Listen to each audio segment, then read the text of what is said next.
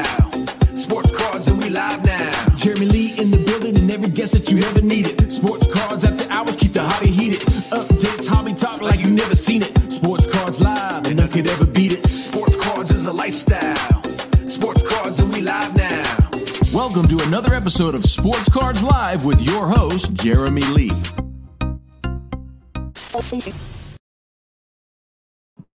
All right. Hello and welcome everybody to episode number 141 of Sports Cards Live. It is Saturday night, May the 28th, 2022, and my name is Jeremy Lee. I do want to give thanks to Peter Iannicelli for joining us last Saturday. We had a great time with him, and from all the feedback I received, I know you all loved it too. Thank you very much for that.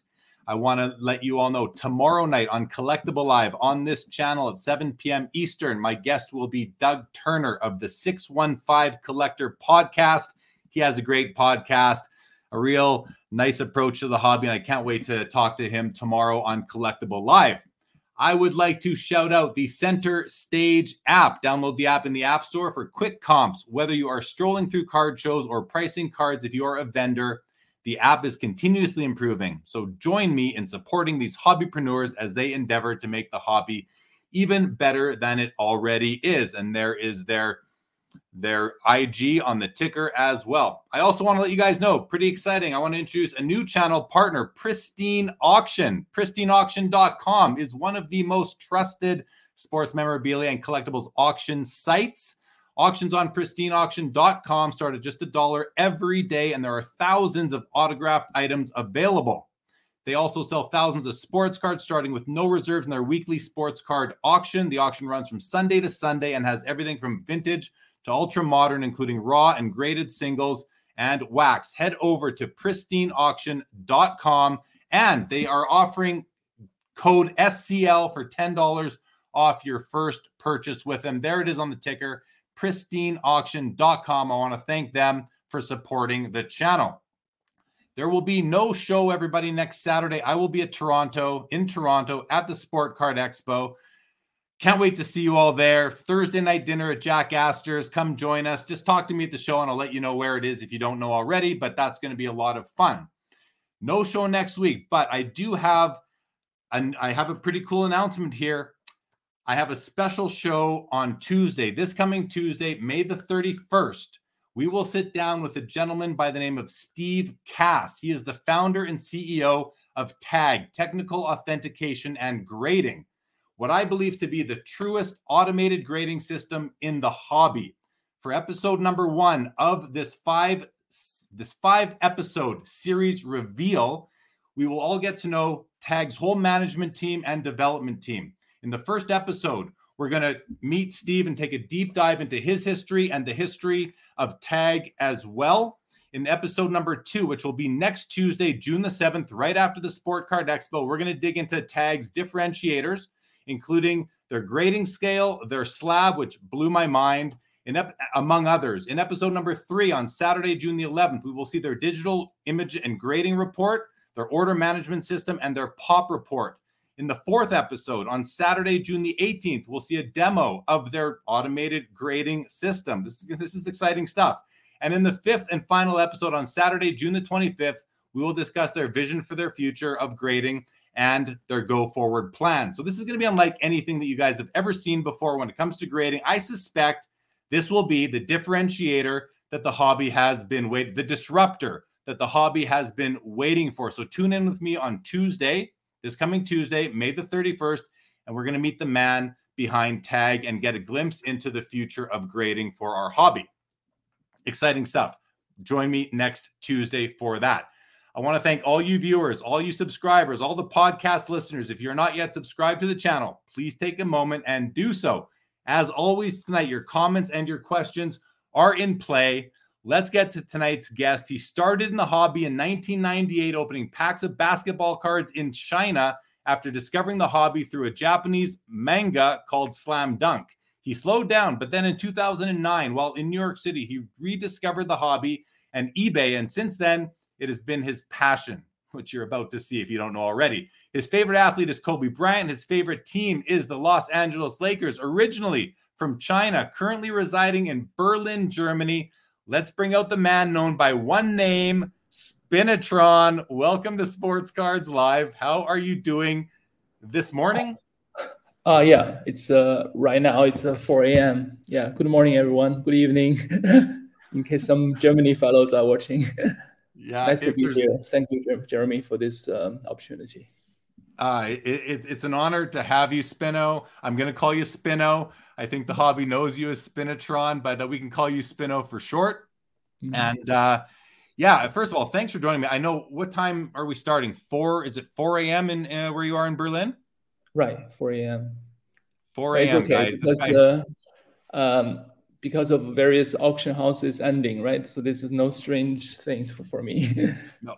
So because of where you live, because you're not in North America, you are used to setting your alarm to wake up to really manage your hobby activities. Is that right? I mean, I think the hobby really is like around the clock, right? But I don't used to use alarm. It's okay. I woke up very early every day. Okay. Yeah. Well, I'm glad you didn't need an alarm, that you're here with us today. So, it's good to have you, Spino. Let's talk about your hobby history a little bit, because I follow you on Instagram. You have a very I'm going to say a detailed Instagram page. You post up a lot of pictures of cards. You post many cards together, and then you post up these very lengthy paragraphs, text of what it is that you love about the cards and how they are important. But let's go through your history a little bit and just talk about, again, from the beginning. How did you Japanese manga, Slam Dunk? How did that lead you to basketball cards? Right. So I only came into contact with basketball through that manga. So I know the sports through that manga and find it very fascinating, because they always has a way to romanticize the sports, right, through the various stories, beautiful illustrations. So that led me to purchase my basketball, and I dribbled the whole afternoon, and that naturally led to me finding the NBA on TV. I was lucky because I think in China they introduced NBA not too long ago, because David Stern sat in Beijing's TV tower for hours to convince them to broadcast some NBA. And at that time, I think we could watch 3 games probably per week, and had to stay up late and so on. Then because I like to have some immersive experience, right? So I also started to read magazines related to hoop, and in one of the ads it says, okay, there's some sports cards you can order through a mail order or something. So that was the Jordan motion card, 5-card set. You can order one, but you don't know which one you get.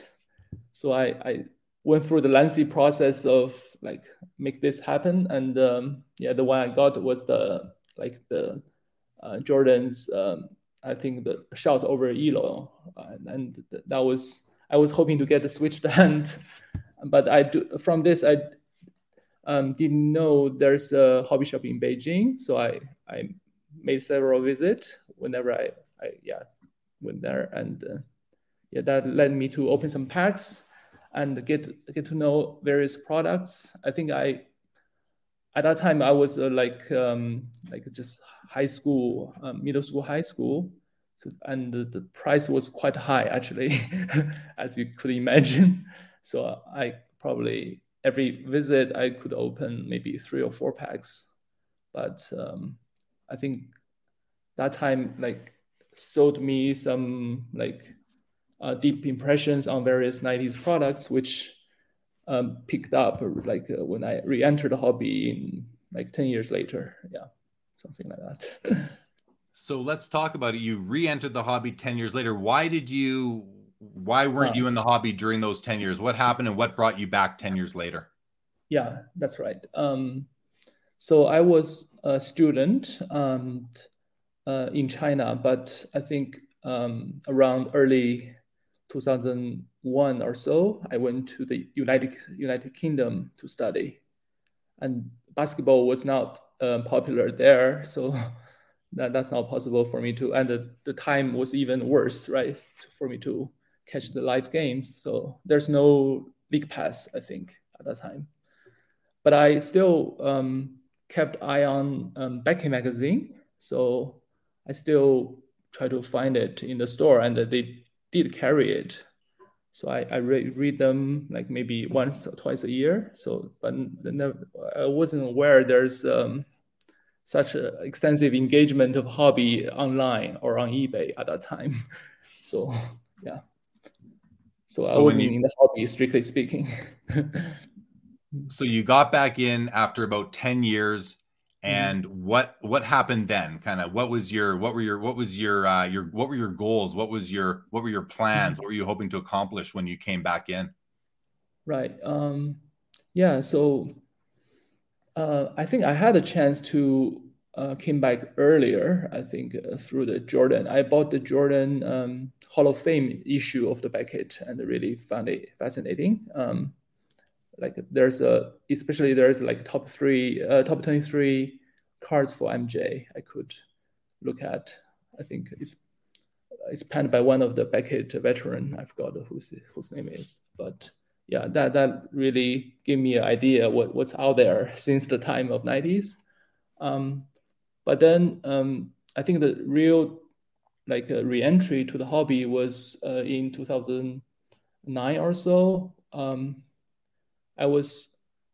I'm kind of interested in comics again. Like this time it's Western comic, and there's this return of Bruce Wayne, like Batman series, and they had some sketch variant, which is quite rare to get from the store, from the New York comic store. So I went online to eBay to search for it, and I got 2 copies of it. And then the memory rushed back, like there was some maybe Kobe cards. I was curious and searched them on eBay, and yeah, so that started all basically. Yeah. Okay, so you got back in around 2009. Here we are, 2022. 13 years later, you've built up a reputation for yourself. You've got, I think, over 15,000 followers on Instagram. Speaking of with the community and all that, 2 weeks ago, I had another great collector on the show. I see his name in the chat, David Chow, Shanghai card collector. Oh, okay. And let's just get this out of the way, talking about David. And then we're going to go to the chat. We're going to go to the chat and welcome everybody, see who all is joining us. But without getting, we're going to get a little bit ahead of ourselves here, but tell me, how important was somebody like David Chow, and really himself in particular, how important was he to sort of fuel your re-engagement into the hobby in the early 2010s? I think I met David around 2012, maybe. So that was already a couple of years after I sort of developed my goals and taste. But I think his friendship and, of course, his PC help, it's like a very integral part of what I am today. Like especially, he provided several key cards for the chase of essential credentials, and we probably get to that in due time. But yeah, that's very important. And I think I try to help him a little bit when he tried to maybe try to think about whether to sell or hold or which card to pick up. We have extensive discussions about them until this day. So it's quite a nice hobby companionship, I would say, like a friendship. Yeah, it's always great when it happened to me one time, Spino, where I met a guy. I bought a card from somebody on eBay, and when the deal was done, when the auction ended, I reached out and I said, can we maybe meet up? Because I saw he was in Toronto and I was going to be flying there. And we met up at the Toronto airport. He came to the airport and delivered the card to me in person as I was on a layover, I think it was. And that was probably in 2009, and 13 years later, and we're good buddies. And, he's a friend of mine. And I ask how his daughter is doing, all these sorts of things. It's kind of funny how the hobby, it's not funny. It's actually a wonderful thing that the hobby can lead to some real great friendships. And yeah, that's a great thing about the hobby. We're going to talk about the evolution of your collecting, not so much your history. We've covered that, but we'll talk about the evolution of your collecting. But first, let's go say hello to the people in the chat. We have Jake Dahl. Good evening to you. Frank Gastella. Mr. Davey, what is going on? Mike at Eastridge, good evening to you. Hope to see all of you in chat at the Toronto Expo next week, as do I. Good evening, Jeremy M. DR says, good evening. In what I've been calling a down market, I picked up my first big card for my daughter's Hall of Fame collection, a Mia Hamm autograph card. There are always buyers and sellers. That's a great point, DR. There are always buyers and sellers. As long as there's cards and I'm on the planet, I'm going to keep on buying cards. Jeff Hart, good evening to you. Glad to have you. Ronnie, what's going on? Jeff McMahon, good to see you. Steve Foley, what is up? Steve Foley of Trade Safe. Tag sounds interesting. Yes, if you missed the beginning of the show, I announced that on Tuesday, this coming Tuesday, I will be doing episode number 1 of a 5-episode series revealing what I think is the most advanced automated grading company in the hobby. They're called Tag, Technical Authentication and Grading.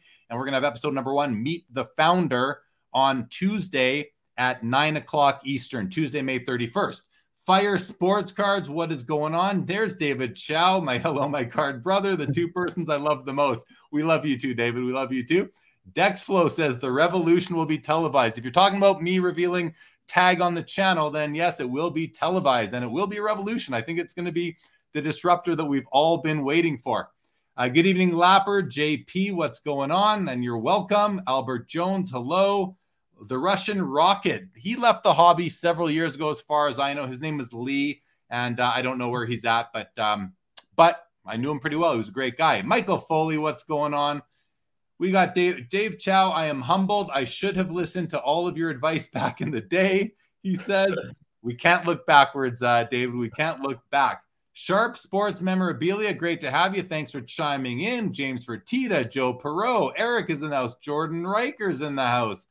Peter, what is going on? Latrell, Les Edwards, my guy, is here. What's going on? Chad Shipper and Foul 5-Ball. Welcome, everybody, again to the show. Spino, let's talk about, when you really started in the hobby, you were collecting high-grade rookies. Is that right? Yeah. That's right. Just better be, because that's what you told me before. Speak to that a little bit. Yeah. So the reason of that is I only know certain cards, right, of Kobe, like Topps Chrome and those things. So that was the first thing I searched for. And I already have a very deep idea, like the rookie cards is the most collectible for the guys at that time. So, and obviously a little bit OCD and try to chase the highest qualities that led me to look up the highest grade. Back then, the Beckett's was still a little bit more popular for the modern cards. So I try to collect highest grade possible. And that tend to be like BGS 10 and also the highest 9 or something, 5 or something. But then, so I get my hands on the top few cards, and then I gradually realized that obviously there's such a goal like a master set collector or something, but it's tend to be like certain cards are the key cards to get. Once you get those, the rest of it you can like feel any time of the day, right? So but I never really go to those, so I only chase the biggest card in highest grade, and once I got them, I moved down to more rare cards in this sense, like the super rare cards, and also I also try to learn as much as I can by reading through all the forums. Back then there were, I think, quite a few forums. Hobby Kings is the one of the most important for me, and also Blowout. So from them, I developed kind of ranking, like which are the top 10 cards for Kobe Bryant. So I try to go out and find them. So that's basically an evolution already from, like, I would say quite readily available but high grade cards to those super rare where you never see like cards. And yeah, I also had the same philosophy. You can always complete the rest later, and which I never do actually. But yeah. So it was because you were collecting Kobe Bryant that you went down that rabbit hole of looking for the real rare, the rarest of the rare cards, and that's what led you to discover the essential credentials. Is that correct? Right. Yeah. So right. So at that time, I basically looking for like Jordan, Kobe, and LeBron, right? The rest cut of them all, and I think the Jordan had the most discussion on, and I already know there are like big three from 97, 98, like the PMG Green, Essential Credential now out of 9, and also the first game jersey auto. So those are the three big cards for the MJ to get. And so the Kobe also in 2 of the sets. So that's why the Kobe also on the radar. And I was also chasing LeBron rookie patch auto in Exquisite out of 99. But I was dead set on being like gem mint and also not bumped. So that's a too tough restriction, which prevented me ultimately to have one. So that I have nothing to show for that category. But for Jordan and Kobe, I think I got as much as I wanted. Basically, I was at the scene for each like big auction for those super rare cards. Either I make an attempt or fully aware it's going on, but because of timing, sometimes I have to like stand on the sidelines. But yeah, I was pretty much engaged in those high-end auctions. So, I mean, you're somebody who spends a lot of time researching the hobby, finding these cards, like first of all, putting together your want list of rare cards. And then you spend a lot of time searching for these, like the globe, searching the globe for these cards, putting out feelers, trying to find them. You know, that's a it's a commitment. It's a passion. I want to know, what is it about acquiring rare cards that makes you want to do it? Like, what's the psychological situation for you? What is it about it that makes you want to acquire these rare cards? Is it because you like the chase? Is it because you want to own what nobody else can own? Is it because you think they're going to go up in value? Or is it because they already are of value? Are you trying to build sets? Like, I really want to understand, what is it in your psychology that makes you want to own all these rare cards? Right.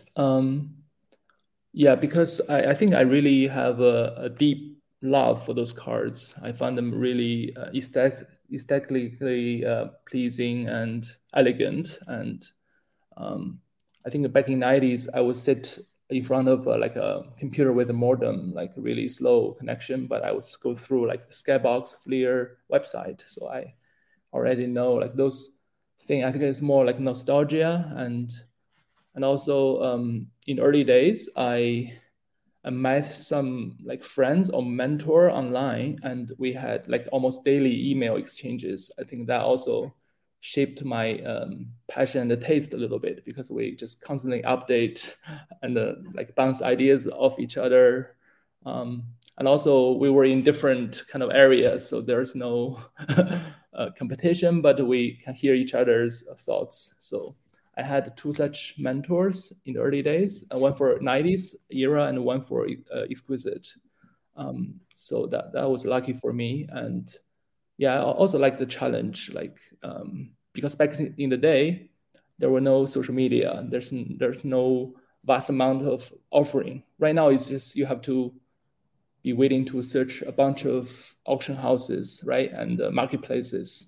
Back then, there was absolutely nothing for the high end at a given time. So you have to be methodical and patient, and you spend a lot of time online, because on forum there are hobbyists with lots of knowledge and sometimes have the car you need, but you have to talk to them and try to convince you are a good future owner for this card. Yeah, that is a big part of the collecting. Yeah. You're right. Like, there are some cards that we covet. I mean, all of us, many of us, and we might know where they are. And when we do know where they are, i.e., we know who has them, we then reach out to them every so often, whether it's every week, every month, maybe once a quarter, once a year, just to see if they, just to remind them that we still want. And I think that's important to do. I've got several cards that people have reached out for me that they'd like to acquire. And I say, listen, not yet, but try me in 6 months, maybe who knows what can happen. And it's good. I know some people specifically in the chat tonight that will almost, I don't want, it's not really this, but you almost want to bother somebody enough until they just want to sell you the card to get you off their back. So you stop contacting them, right? That's one of the fun things in the hobby.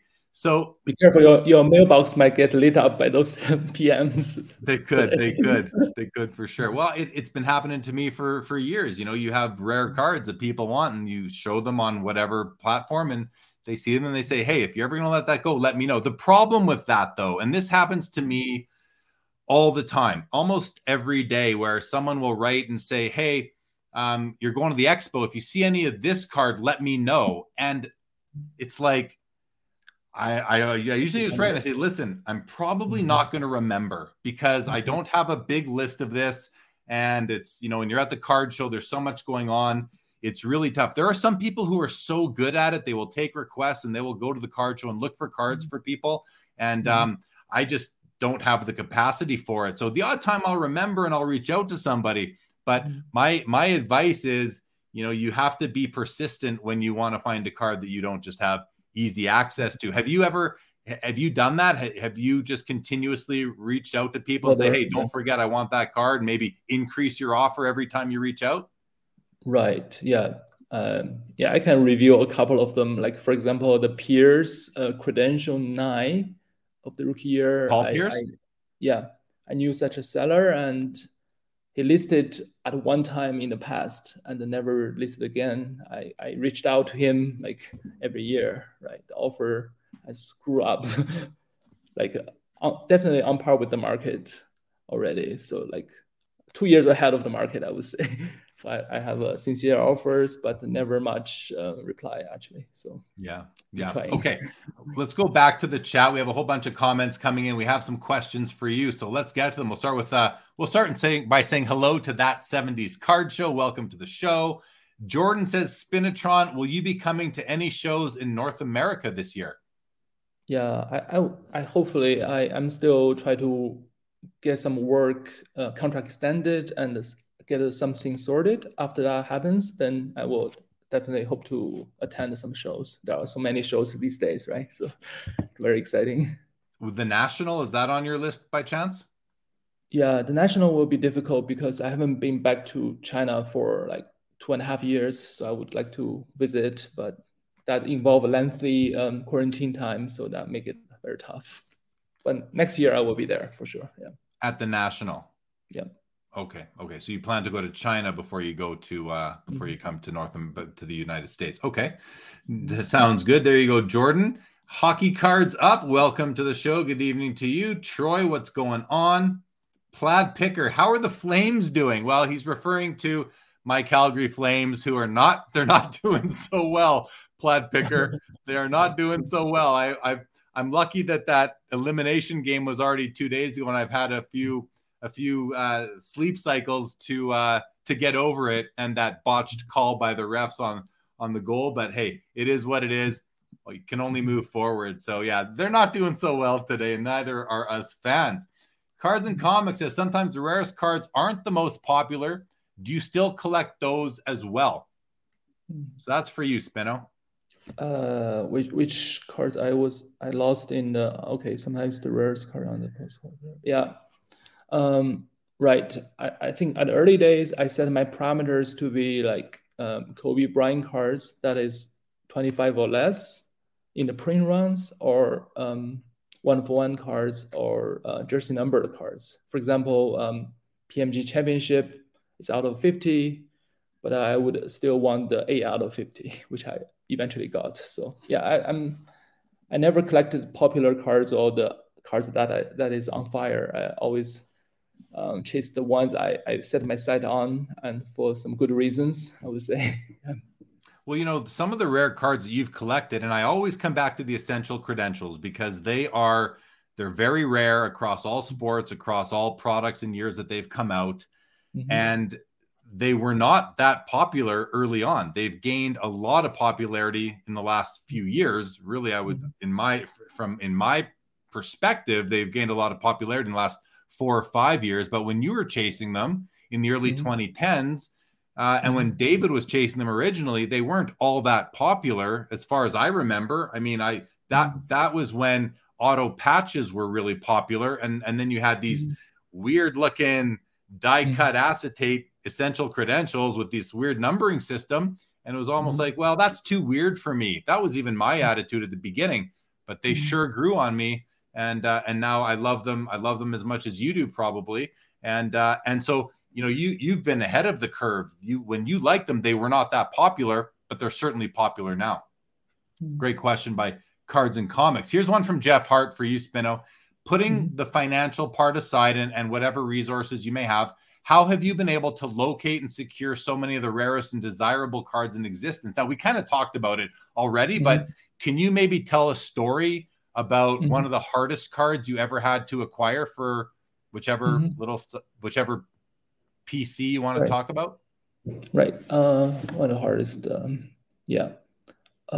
Maybe let me quickly address the earlier part you mentioned. I think the essential credential in the 90s were still very popular. I think it remains like the top 2 throughout 90s. If you check the Beckett press list, the price is really high and always in the hot list, I think. But during the last 10 years, early part of the night, I think that was the time where Exquisite and Ultimate or early Paninis, like auto patches, they were more kind of sought after, right? So, and I was also, I think I just try to basically eat up all the rare credential when they come up. So and I try to get them in various ways. So there's no big sales, which kind of tend to attract the market and all the dealers. So I keep them low as much as I can before I complete them. So that was my feeling.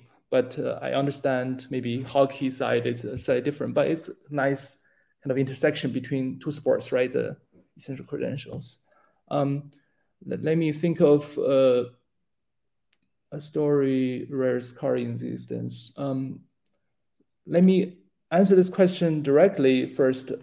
I think the search function of Google and to know where to look and what to look are kind of already half of the job. Like you can basically just put the full name in the Google and it will lead you to various places.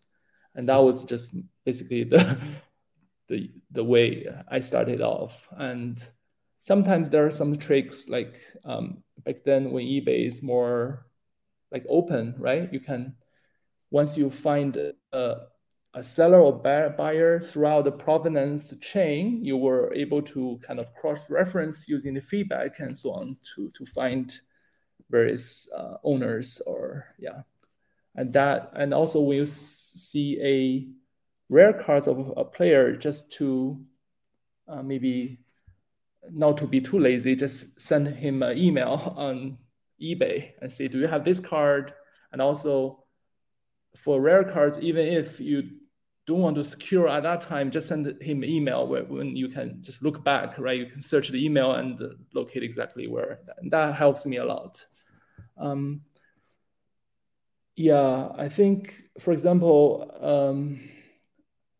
and also sometimes people are very kind, like to help you out. I think I have a very important Kobe cards where a friend just tipped me, okay, there's this card and this owner, maybe you want to reach out and see if he was willing to sell. And I did that. And that person was a huge Reggie Miller collector. And he already had the most, the most wanted cards already, only a few pieces missing. So he gave me the task, you just find those pieces and then you will get this Kobe. It's the Kobe 97-98 Flair Showcase Masterpiece Row 0. So you could make a case that could be the best Kobe 1-of-1 in the 90s or something. So that kind of asked me to become a Reggie Miller collector and also to search all those cards. Yeah, so that take 7 years for me to fulfill his wish list. Eventually So did the transaction. 7 years. So I've heard stories like that before where, someone has a card that you want and they'll say to you, listen, I'm not letting this go, but if you can find me my grail or this card I've been searching for and bring it to me, then I will trade you or we'll work a deal and I'll move you this card of mine that you want. I've heard stories like that before. I don't know that I've ever been involved in one of those, but I've heard those stories before. So aside from that, really, just to summarize what you're saying, it's searching the internet, using Google search and just searching the internet, looking for cards you can find, relying on friends and your network, other hobby contacts to let you know that, hey, I saw this card. I get messages, DMs almost every day with people saying, here, look at this card. And oftentimes it's like, hey, I have those same saved searches. I'm searching these things all the time. I've already seen it. I certainly appreciate it. I don't want people to stop doing it because you don't see everything, but it's very helpful. And, whenever somebody sends you a card that you hadn't seen yet on eBay or whatever auction site, and you don't, you weren't there, you didn't know about it, that could be very, very helpful because you might go and just hit the buy it now and make sure it's yours before someone else does that. So that's another really good. And then the other way, I don't even know if you mentioned that, but it's just the card is on eBay. The whole world knows about it. The whole hobby world knows about it. And then you just got to make the highest bid and then the card can be yours.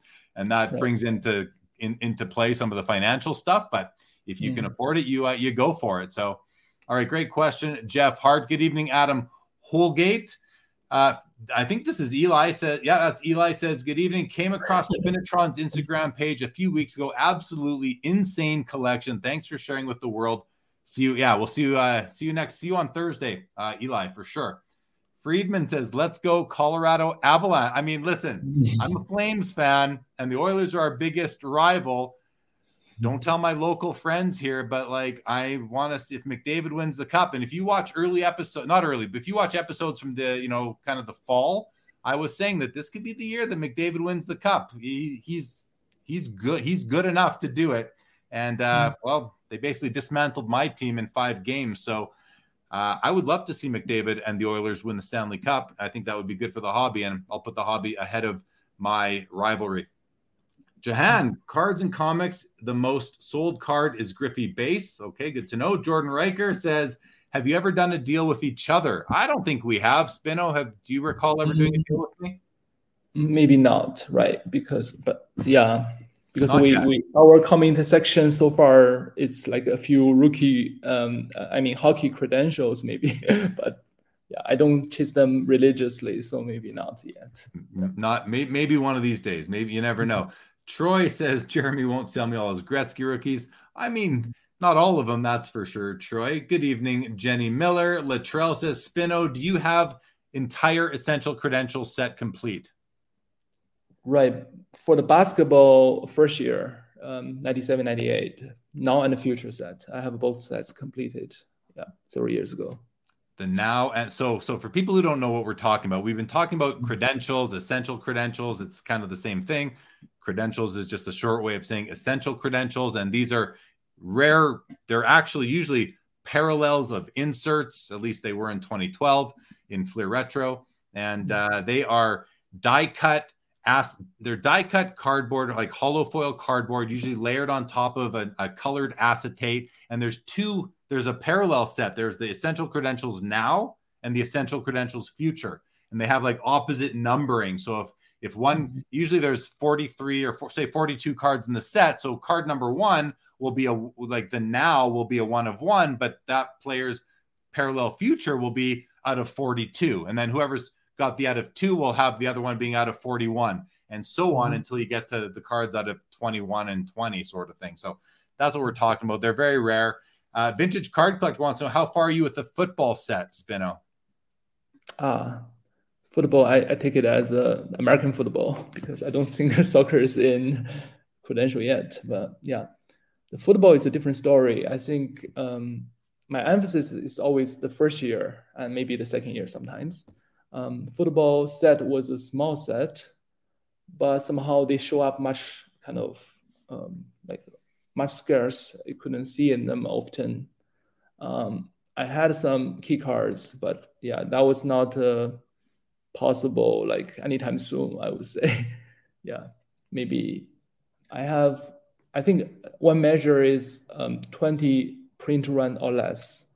That's kind of how much completion you have in that area. That's basically indicate how realistic is your goal. For football, I would say maybe 25%. So that's very far from completion, I would say. Yeah, you're right. These cards that are out of 20, even the ones out of 10 and less, and never mind the 101s, out of 2s, out of 3s, 4s, 5s, these are very tough. It can be almost impossible to complete some of these sets. What's up going on, Skeppy? Good to see ya.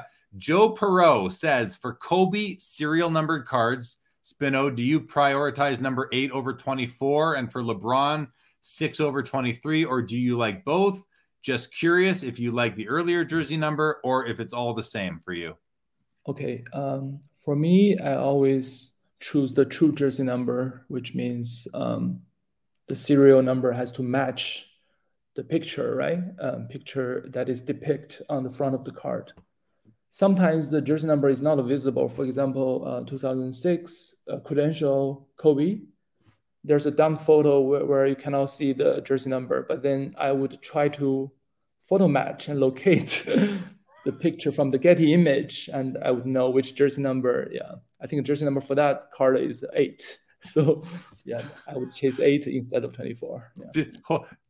I mean, I hope everyone caught that, what he just said. So Spino is very into numbers and numerology. You find importance in numbers. We know that from your Instagram page. So I just have to repeat that because I find that fascinating. For a card where you cannot see the number on the player's jersey, you will go as far as trying to photo match that card. So find the image that card's image came from, find it online somewhere, and maybe Getty Images or something, and photo match the card, and then figure out what game it was at or when that photo was taken, so you can know what jersey number he was wearing, and then you can hone in on that specific card. That is some serious dedication right there. I've never gone that far with my in my hobbying, but I respect that, Spino. I respect that.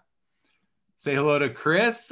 Bill the Hoff collector says, man, this guy's Instagram is crazy. Yes, it really is.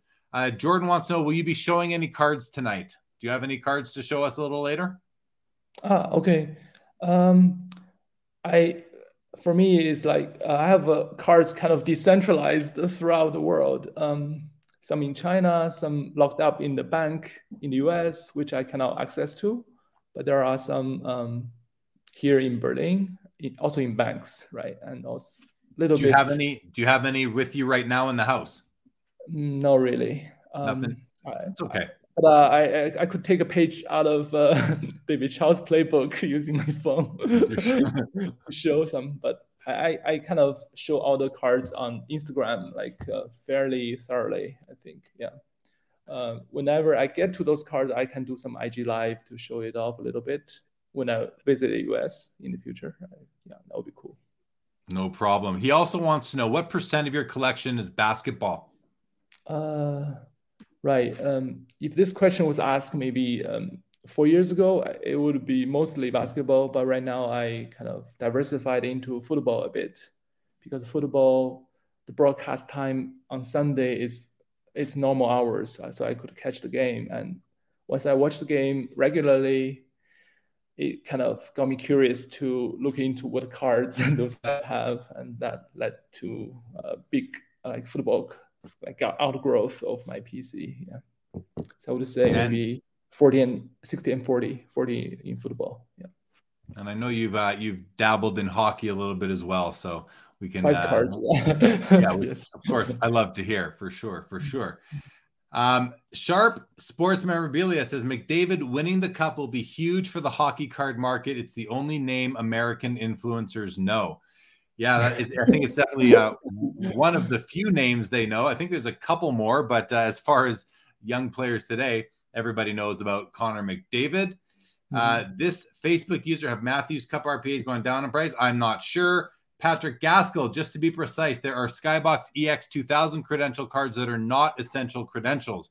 Yeah, those are the kind of what the essential credentials are parallels of. I said kind of earlier that essential credentials are parallels of other inserts, and yeah, they're going deep down the parallel ladder.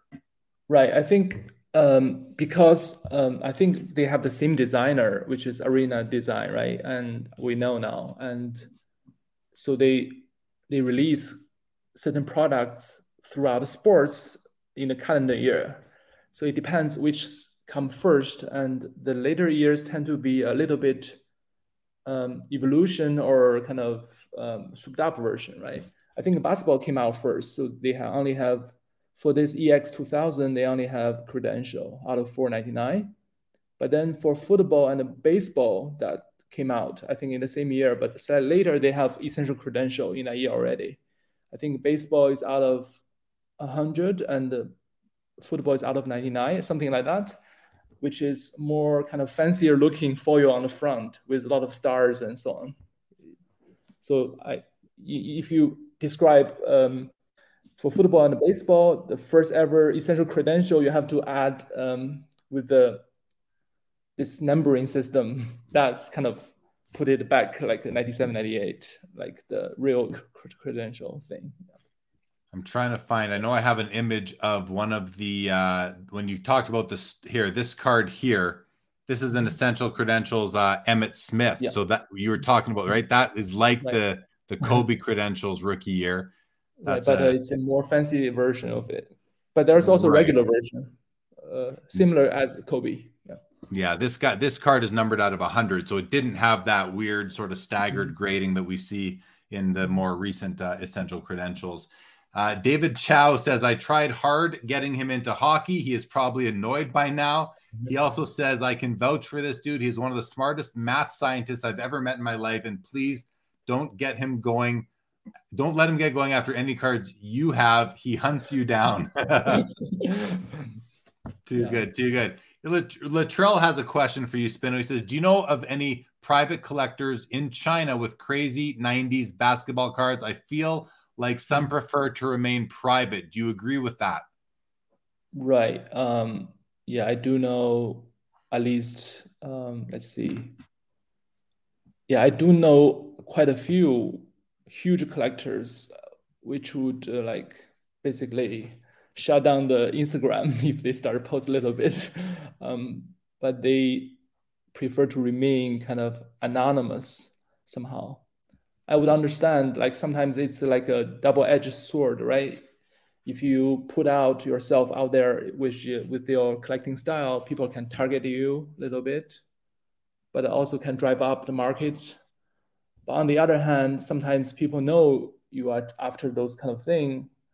There might be leads come your way, right, in a direct manner, and those things will not be available to them. So it's a choice they made.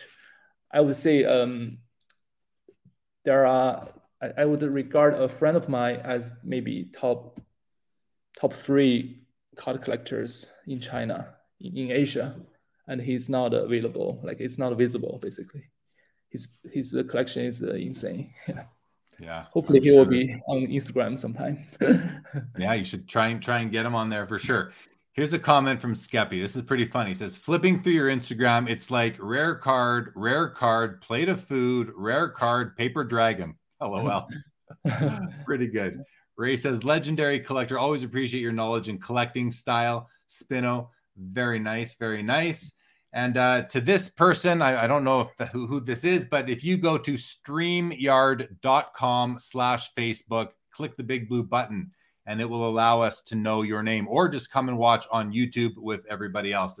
That's where everyone is watching it.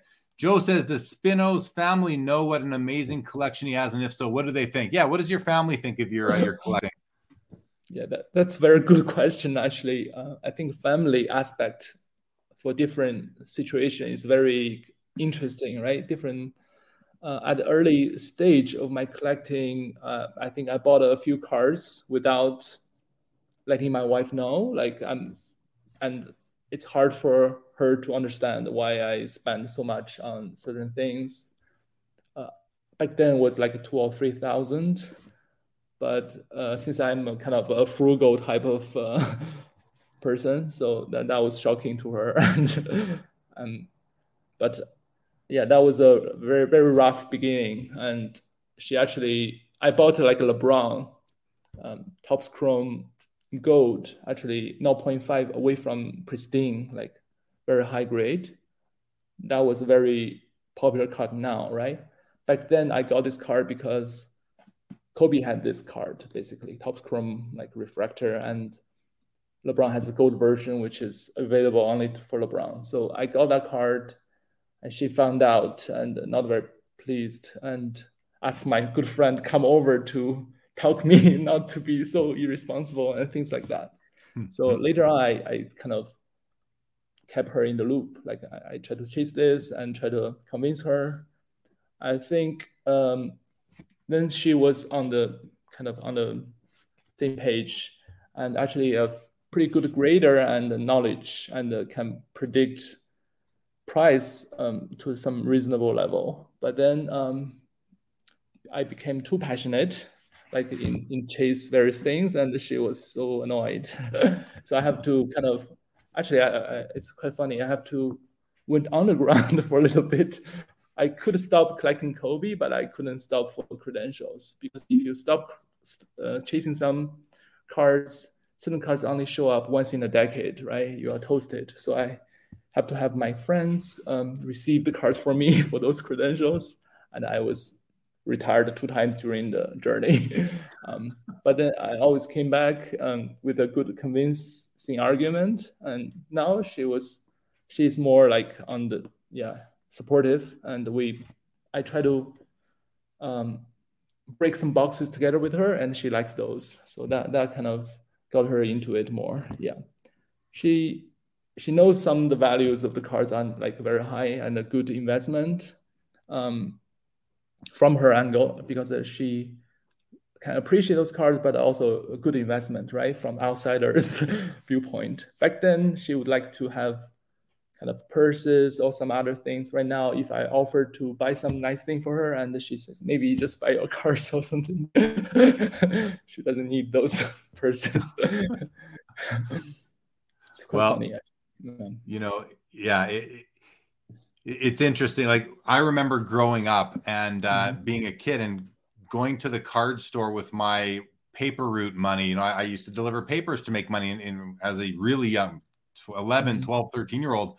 And I would spend all my money on the weekend at the card store. And I would basically like sneak into the house with my cards so that my mother wouldn't get mad at me at wasting my money on sports cards. And nowadays, now I think she wishes she was coming with me and spending all of her money on cards back then. I used to have to hide it. So I think some of us know what it's like to have to get other people to warm up to what we're doing. And, you know, it also, there are worse hobbies that we could all have that our partners would absolutely be much less I think proud of us sports for. card is a really good, healthy hobby, I would say. You learn a lot through this lens. I met so many good people, and I talk to the hobbyists more than the colleagues in my life, actually. So it's kind of a different world. Yeah, I have 2 lives, you can see. Yeah, exactly. Exactly. It's so true, right? It's so true. Latrell says, what is your number 1 chase card remaining for 90s basketball cards? Okay. 90s basketball. Maybe I would think it's possible.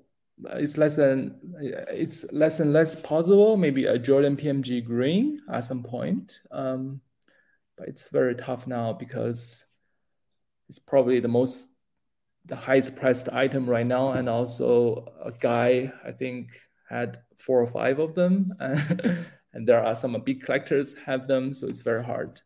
And maybe also what else? Basketball wise, that's good. That's okay. Let's keep going because we got lots of comments here, so let's keep on going through here. Jordan said the same thing. Some of the top cards on your wish list here. Patrick Gaskell says, can you talk about any cards in private collections that would fetch 8+ figures if brought to market? So we're talking $10 million. Do you know of any card that you think would bring in $10 million right now off the top of your head? Right. I have a friend who has a bunch of Wagner T206 in like not the highest grade, but high grade. I would say in the proper setting, they would hit 8 figures for sure. I don't know, maybe an ultimate logo man of various players like Jordan we saw in the PSA kind of reveal. Maybe those will maybe have a chance. Who knows? Yeah. You have to have 2 big buyers who really want it at the scene, right? So it's not always sufficient to assume that, right? Kind of. For example, in my recent sale of a nice Jordan Auto 1-of-1, I would say like most buyers for that probably don't know it's being offered, so that could lead to some not as ideal result as you would expect. Yeah. I mean, PSA 10 52 tops Mickey Mantle will bring 10 million or plus. I think well in excess of that. And even a PSA 9 Mickey Mantle is probably a $10 million card right now. But they're not okay, moving, here's a question. I'm not sure. I'm going to let you decipher this one from Vintage Card Collector. He says, can you talk generally about how many rare inserts you think are actually in existence compared to print runs? That's what I don't understand that part. Maybe you do. When you look at the numbers graded, it's often far less than the print run. Do you know? Yeah, you want to speak to that? So he's probably mentioning about when you see the serial number, for example, out of 50, but throughout last 10 years, you only see, if it's not Jordan, right? Jordan is more like visible. If it's another guy, probably you only see like 2 or 3 times. You would expect maybe most of them are throwaway or gone, but I think they are there basically. Not everyone is grading them to make them show up on a pop report. Grading was a more like recent phenomena, I would say, like try to maximize or make things less in dispute. I would expect, because there's also hobbyists who has rare cards, forgot about them, or in the storage locker untended for, right? So the real things in circulation, I would expect maybe 1/3 of them, maybe, if the guy is popular. Yeah. For example, the Mutombo Credential Future out of 32, there's only 1 sale in the last like 14 years. And I had one, which I dig through the Japanese kind of blog. I found one, but there was one offered on eBay. It's instantly bought. I wish I acted a little faster, but I know who got it and showed to me like later. Yeah. So now you can at least try and extract it from him down the road at some point. Couple of funny DR says, so the best advice I hear is don't tell my wife what I spend on cards. Yeah, maybe. Lee Haskins, I buy a card, it's about $1,000, and when I get it, I tell my wife it's about $250. I hope she's not watching right now, Lee. Very, very good one. Rodman Martinez Rodman, I wore the Rodman's PC baseball cap today when I was out walking with my daughter. Just had to let you know. Glad to be here watching 2 great hobbyists, and glad to have you here as always, Rodman. Brendan Ryan says, Spinotron, have you ever considered the leap from collector to creator and designing a card set? Is that something you'd like to do? Yeah, if there's such an opportunity, I would like to definitely be part of the design. But I'm not sure my artistic kind of or my photo kind of shop expertise is up for that. But I would definitely explain what I'm looking for certain things, and they can probably make it better than already is. I think those designers are so underappreciated. I think the amount of stuff they have to put out year after year with such little time in between, I think it's insane. And those, after so many years, you look back on, it's so classic, right? It's so like timeless somehow. Yeah, agree. Yeah. Les Edwards says, do we ever have to worry about you jumping into the high-end hockey auto patch market? I think he's hoping the answer is no, we don't need to worry. But what say you? Right.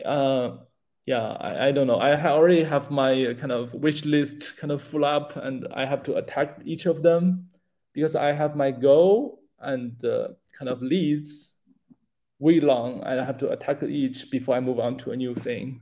I definitely would like to get into some of that for sure. Yeah. Yeah, that'd be cool. Yeah. For sure, Hopefully for not sure.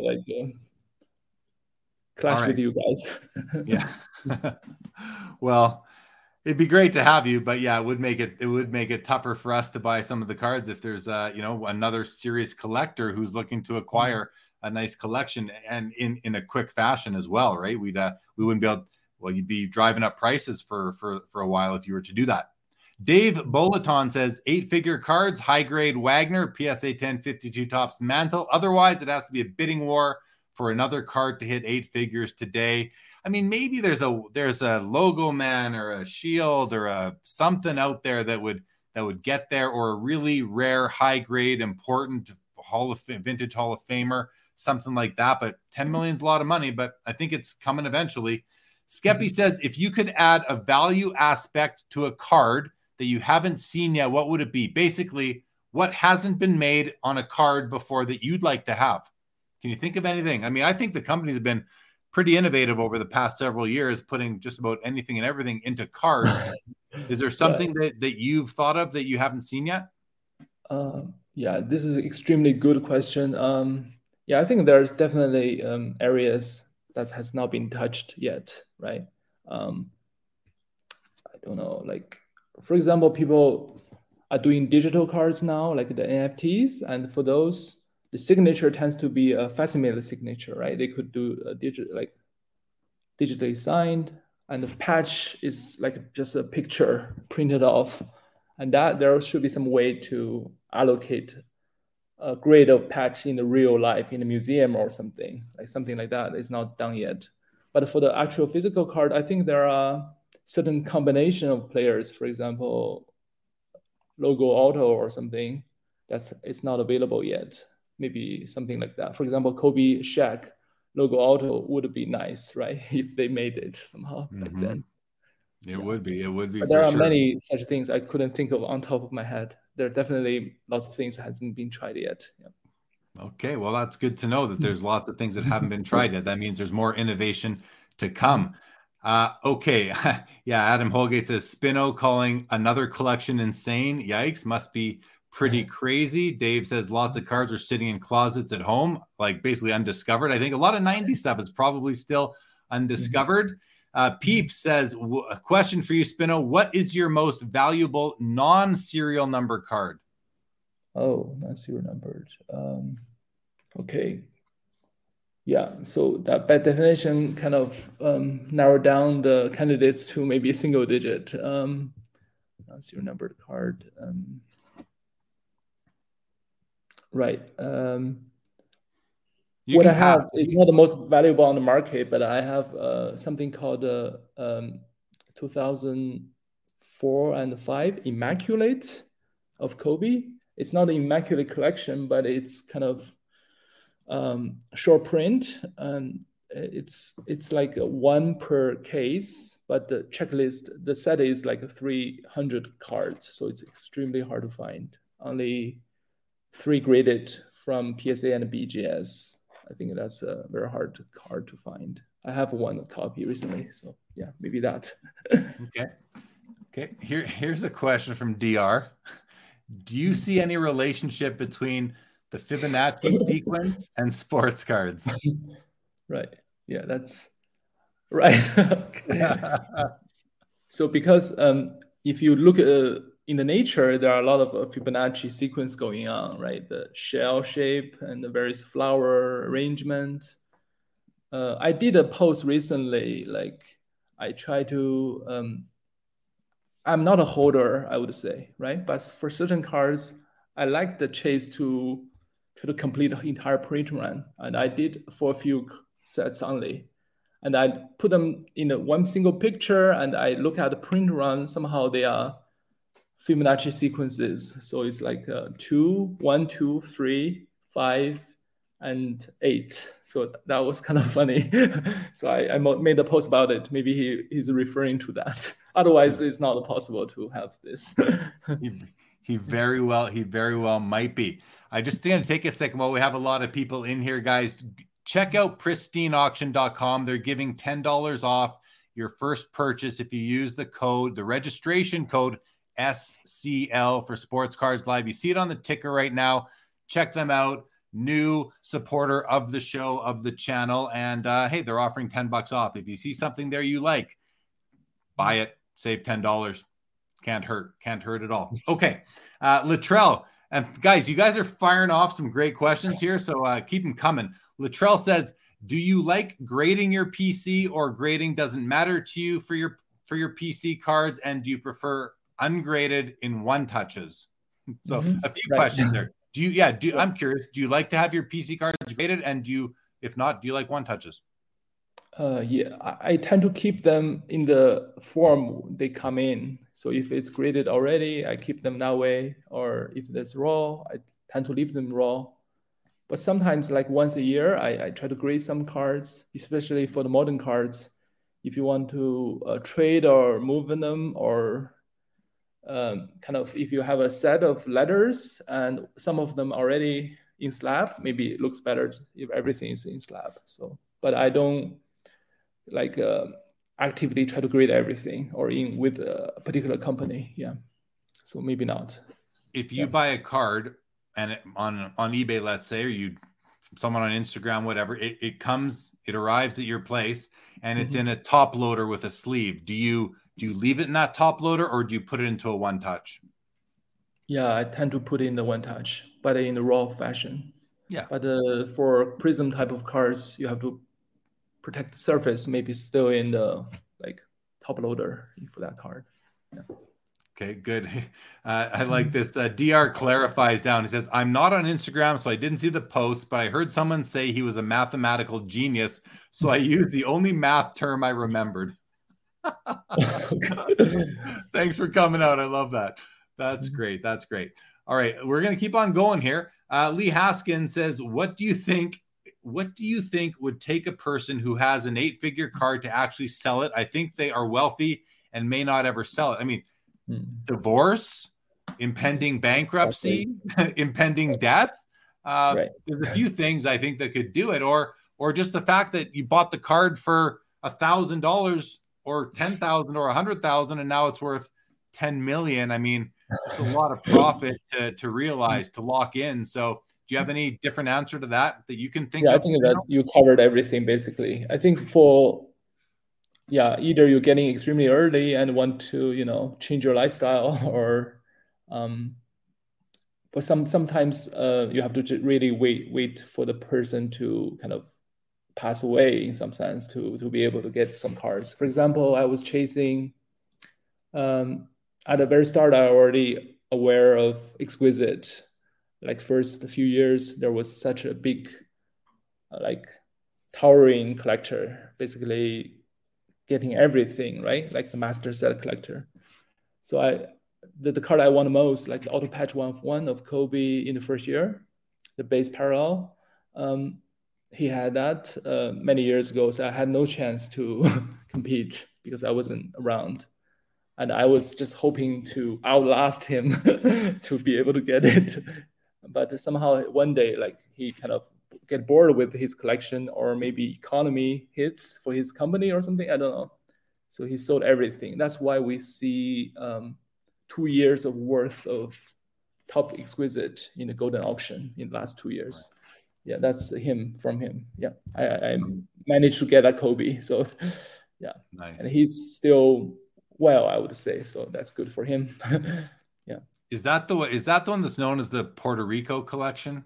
Right. Yeah. Jim Taubenfeld. Yeah. He's on the board of Hall of Fame. Yeah. Okay. Yeah. I wasn't familiar with his name, but I've definitely heard of this collection. And when Golden had a bunch of those cards, that was all the talk for sure.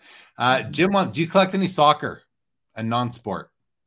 Right. A little bit, very tiny. Yeah. I collected a little bit first year Immaculate for the soccer. So I have number pieces for Messi and Ronaldo, but not too much. Yeah.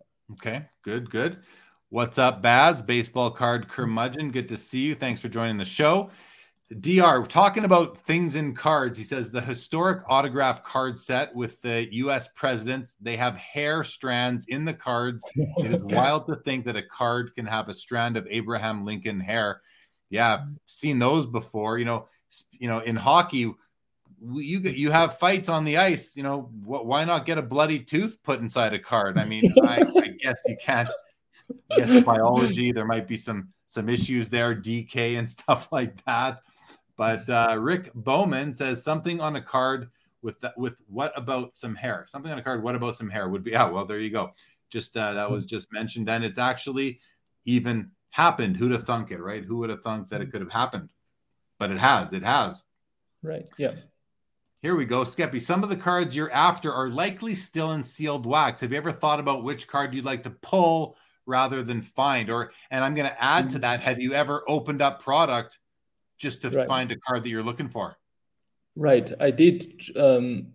I definitely try to open a few representative products from every year, just like to get my wife kind of involved in the hobby a little bit, as I mentioned earlier. And also, before the Grand Hill Essential Credential 1 of 1 showed up, there's absolutely zero trace for that card. I did try to pull it from opening some boxes. I think I opened 8 boxes or so for the EX 2001 credential, the hobby box. But I put 0 credentials, let alone Hill 1 So it's very tough to pull. Yeah. Here's a great question from Dexlo. He says, Spinotron, how did you come up with your name? And are you in any way related to Megatron or Galvatron? Right. That's a very good question. I think from the sound of it, it's kind of like a machine, right? Sometimes Instagram think I'm a machine, so they restrict my ability to comment. I think the original source for that term is I was very interested into some computing called quantum computing. So it's like a part of physics. They use some notion from there to increase the computing power dramatically. Like there's some thing called a Schrodinger's cat, right? Like the cat can live and die or somewhere in between, like something like that. So you have a bit which is somewhere in between and to increase the computing power dramatically. But that was just a fantasy for now. But this spinotron is a term referred to one of the bits that is kind of in the position of a 2 states, kind of either the cat is alive or death, but there's somewhere in between. So spinotron is a bit in that kind of a context. I like it, so I take it from there. So if you search that on the literature, you'll find something in computing. Interesting. Yeah. Interesting, confusing, high level, but good stuff. But good the tongue is actually a very popular name now. Like for example, like Justin Sun Chuang, like one of the big crypto guy in China. He also have a Chuang to end his name. But I did it like maybe half a decade before him. So it was so it's kind of cool. Right on. Say hello to Fox Gamer. Yo to you. Jeff Hart, what do you feel is the most important card that has not been seen or discovered yet? Does anything come to mind quickly? Okay, so you mean a particular card, right? Like not visible. Maybe the LeBron vertical logo man rookie. It's not seen yet. I think the picture surfaced might be advertised picture, not the actual card. Yeah. There you go. Thank you to Rick Bowman. Appreciate that. Latrell says, do you ever see yourself selling the collection or will it be for your kids one day? Good question. Yeah, I think what's the plan? If you guys follow me on Instagram, I've been selling sometimes, right, from time to time, but only in a moderate amount. Sometimes just to have fun, the further bigger purchase, or sometimes you just want to see the market, right? If something hasn't been sold for a long time and there's no reference for anybody in the set, so it's sometimes you have to sacrifice yourself to help others in some sense. But the key cards and the most important things, I think I I like to keep as long as I can. Yeah. Well, You can Kellen never throws out keep- the Luca Prism Black 1/1. I mean, if that hasn't been pulled yet, that's a monster card for Right. sure. No, yeah, no doubt about that at all. Back to that comment. James, and this is interesting. It's timely. What are your thoughts on? I think we're talking about the LeBron James triple logo man that was recently pulled out of Flawless, with 3 separate LeBron logo men, one from each of the teams he's played for. What were your thoughts on that card? What do you think? Your thoughts on the card, Spino, and also what do you think it would be worth? Right. Yeah, I'm extremely a big fan of that card. I wish this thing happened maybe several years ago, then it would be within my reach. Now it's a little harder. And also it kind of create a lot of frenzy, right? Like people try to chase it. It's kind of like the golden ticket to try to locate. But also from I think it's concept that it's quite nice, like legacy that is defined in different teams, like then and now, and each team has a championship attached to it. So it's extremely good card, I would say. Value-wise, because I think the market has seen a huge growth, right, over the years. There are up and down for particular cards, but the overall market, especially the top tier item, you see that they push the ceiling, right, every year, like. But before that happens, the LeBron the All-Star jersey already sold for maybe 600,000, right? That was like maybe 2020 or something. So prices now could be even higher. But those are like from his Game Worn jersey, I would say around that ballpark. So for 3 pieces of a logo man, you're already looking at the cost of maybe 1.5 million or something. I don't know. But recently there are some LeBron Finals jersey doesn't sell that high. But yeah, I mean, the cost is already high. I think Panini must have them in stock for a long time, right? They throw them onto a card. Definitely not acquired recently from the secondary. So from that perspective, I would put the card well above $1 million, just because, the item it takes to produce it, somehow. Sort of off topic, but I just thought of this. I wanted to ask you, when it comes to serial numbers on cards, do you have a favorite serial number? Like if it's out of 100, is there a number out of 100 that is your favorite, that you'll buy any card that has it, or you'll wait for that particular number? Right. And if so, what is it? Yeah, that's a great question. I think for the serial collector, every person tend to have such a number. For me, it's like a number 5, because it's Kobe's ring count, but number 5 is already way before this. It was the number attached to me when I was a student, like number 5 in the class, somehow ranked. And also it's kind of number 5 is also possible for almost all the serial number cards, right? You have out of 10, out of 5, it's always there. Yeah. If you're looking for like higher, it's not possible. Yeah. Card Shop Dad says, what's the best card you've ever pulled?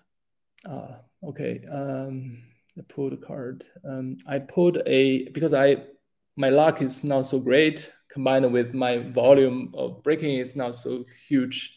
But actually, the first card I pulled back in 90s is quite good. It's like the Vince Carter Titanium out of 40, the rookie card.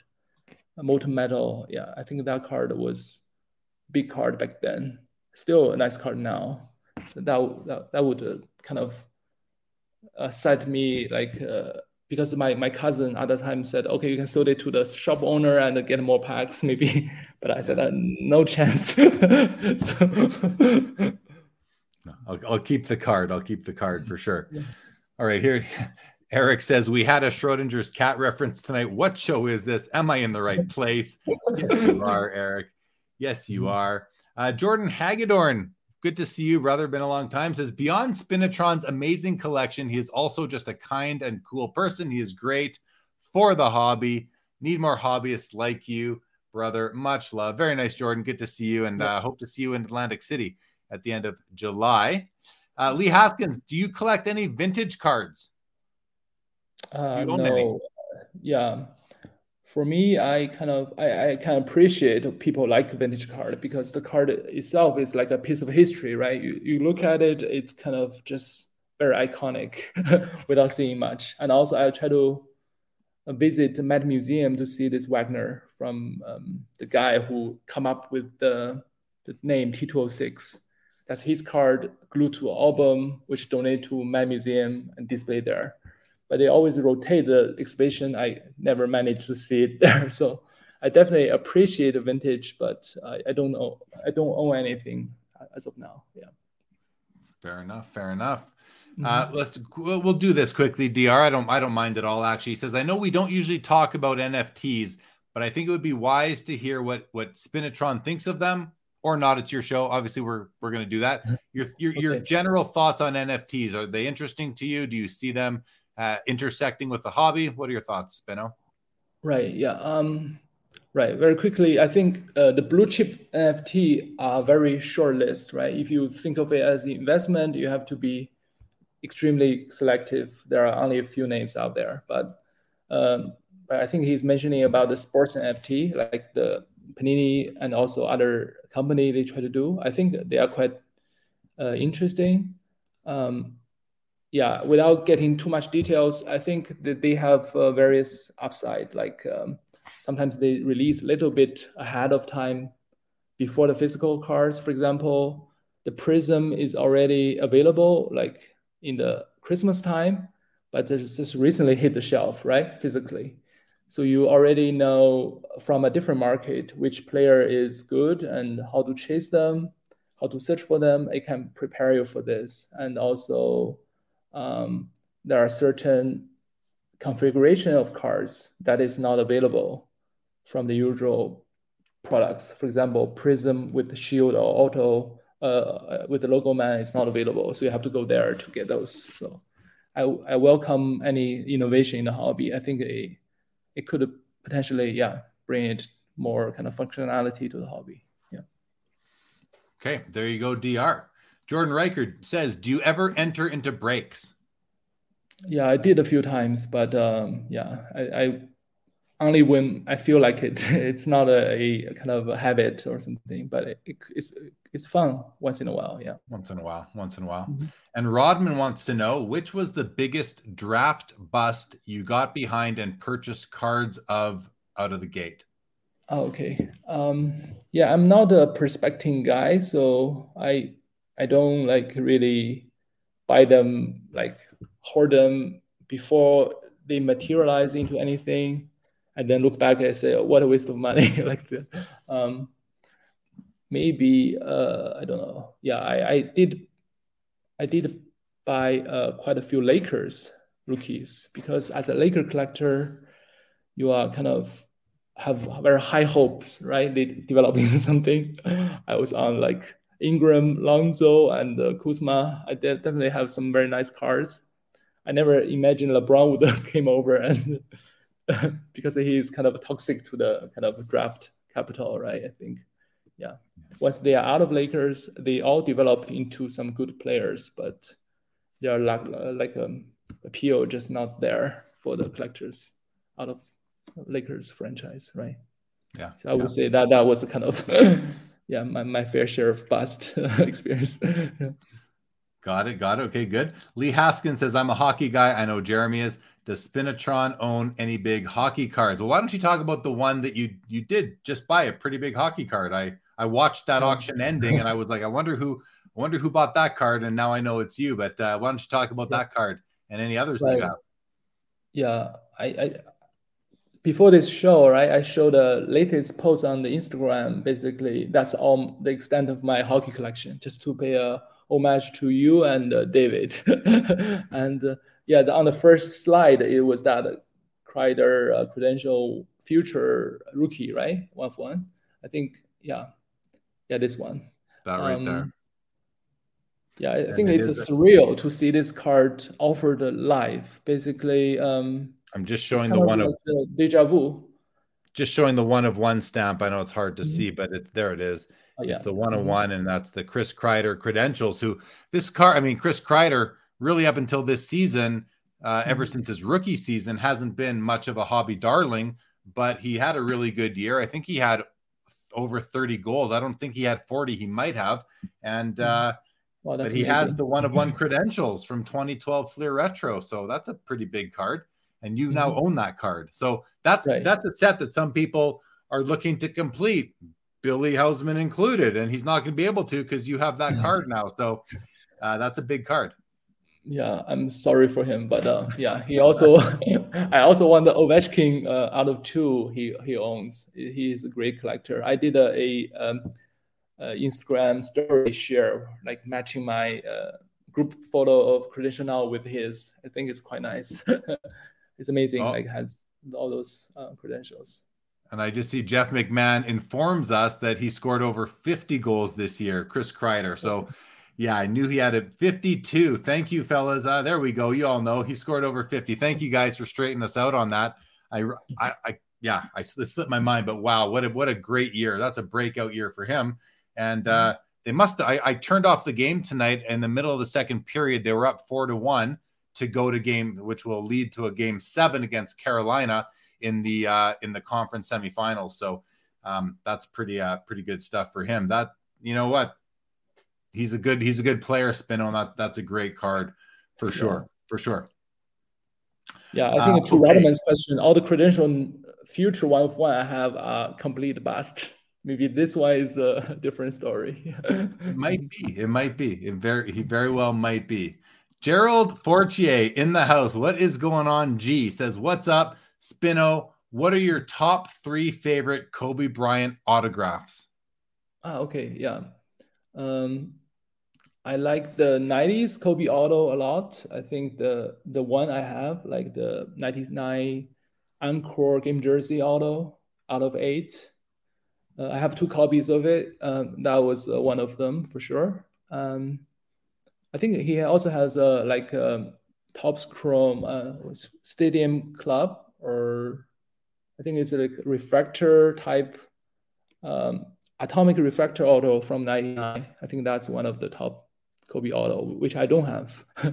And the other one, maybe I would say like the 03 exquisite base parallel auto patch 1-of-1, which I mentioned earlier.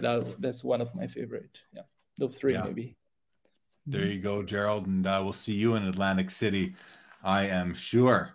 Tom Bullard, what's going on? Good evening to you. Eric tells us that the goalie for the New York Rangers, Igor Shesterkin, had 2 assists tonight. Now, goalies don't usually contribute to the offense, but he had 2 assists tonight. That is a big deal. Congrats to Igor Shesterkin, who is up for the Vezina Trophy for the best goalie of the year, and also for the Hart Trophy for the best overall MVP of the league, which is pretty cool. I want to bring up this comment from Henry from a few minutes ago. He says, "I am buying rare 90s insert and parallel Jordans and Kobe's. My dream card to own was 98 Fleer, brilliant 24K Kobe. I never see it for sale on eBay. Please help." Is this a card that you think he'll be able to find, Spino?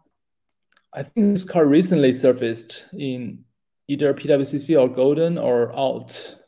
I think, yeah. Hopefully the buyer will offer it again. Sometimes they do. Sometimes they do, for sure. And Card Vibe says, "I know you're a big Kobe fan, but do you have any Tim Duncan in your collection? Great battles back in the day." Right. Yeah, that's a good question.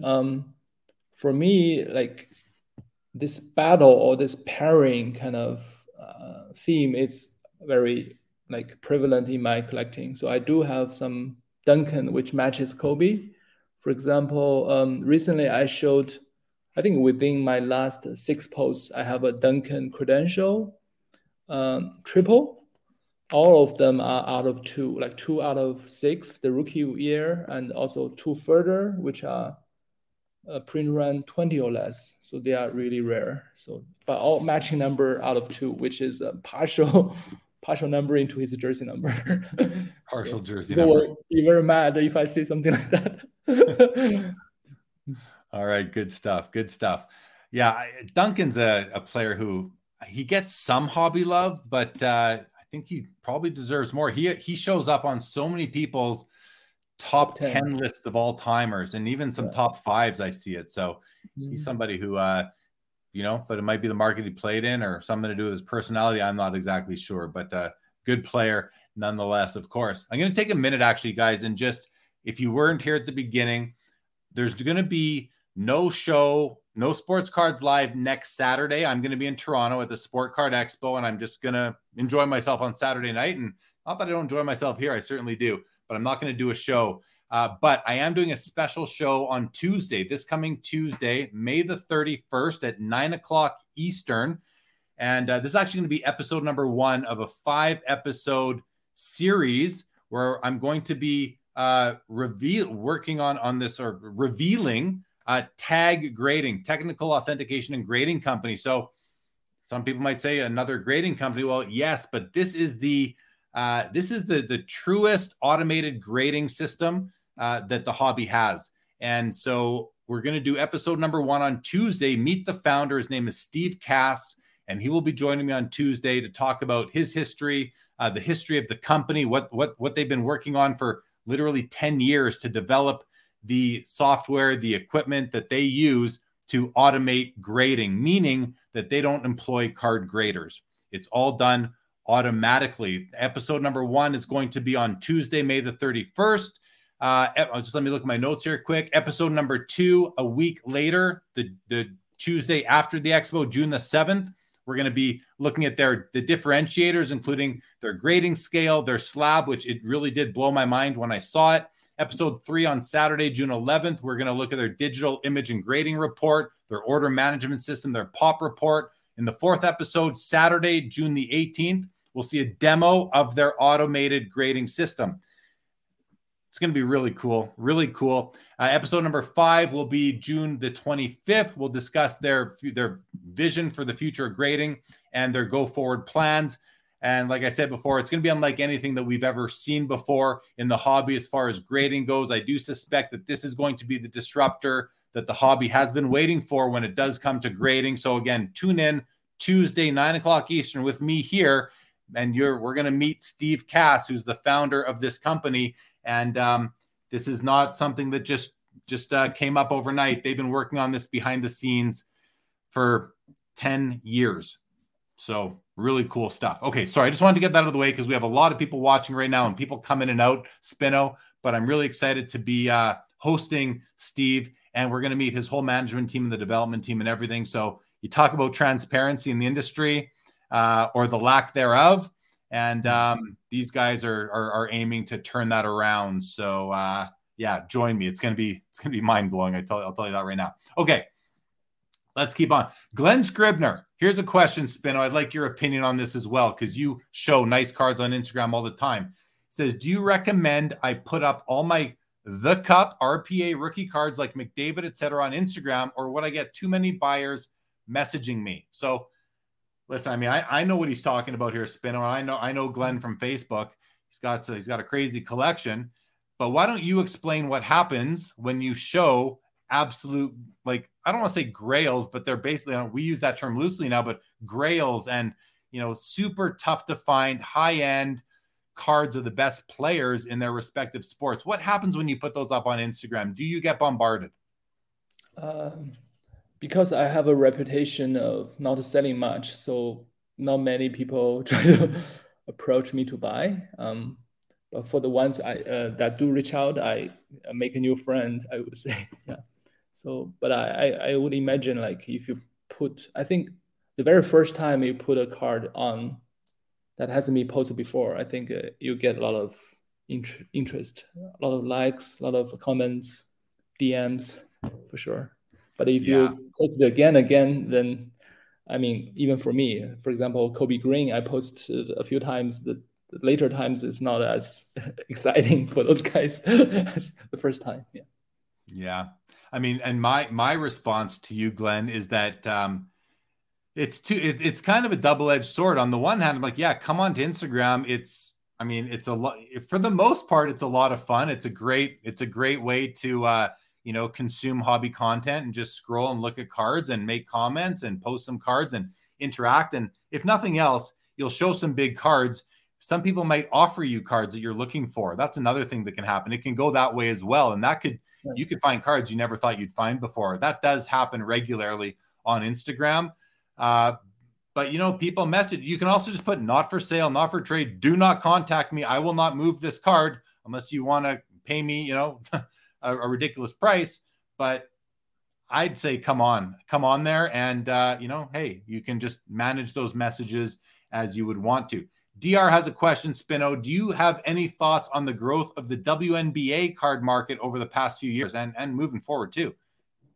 Right. Yeah. I collect a little bit, like Sabrina, like the Kobe's protege, right? The card Prism Gold a little bit, but I haven't paid too much attention to it. But her cards is so crazy, like the rookie Prism Gold. Yeah, it's very, very high selling. So I would say for certain guys, like well-established guys, maybe girls, they will, yeah, definitely have a good market there for sure. Yeah. Yeah. And you know what, I'll add to that and say that this hobby is growing, and it's growing into, you know, demographically as well. There are more women in this hobby than really ever before, as far as I've seen.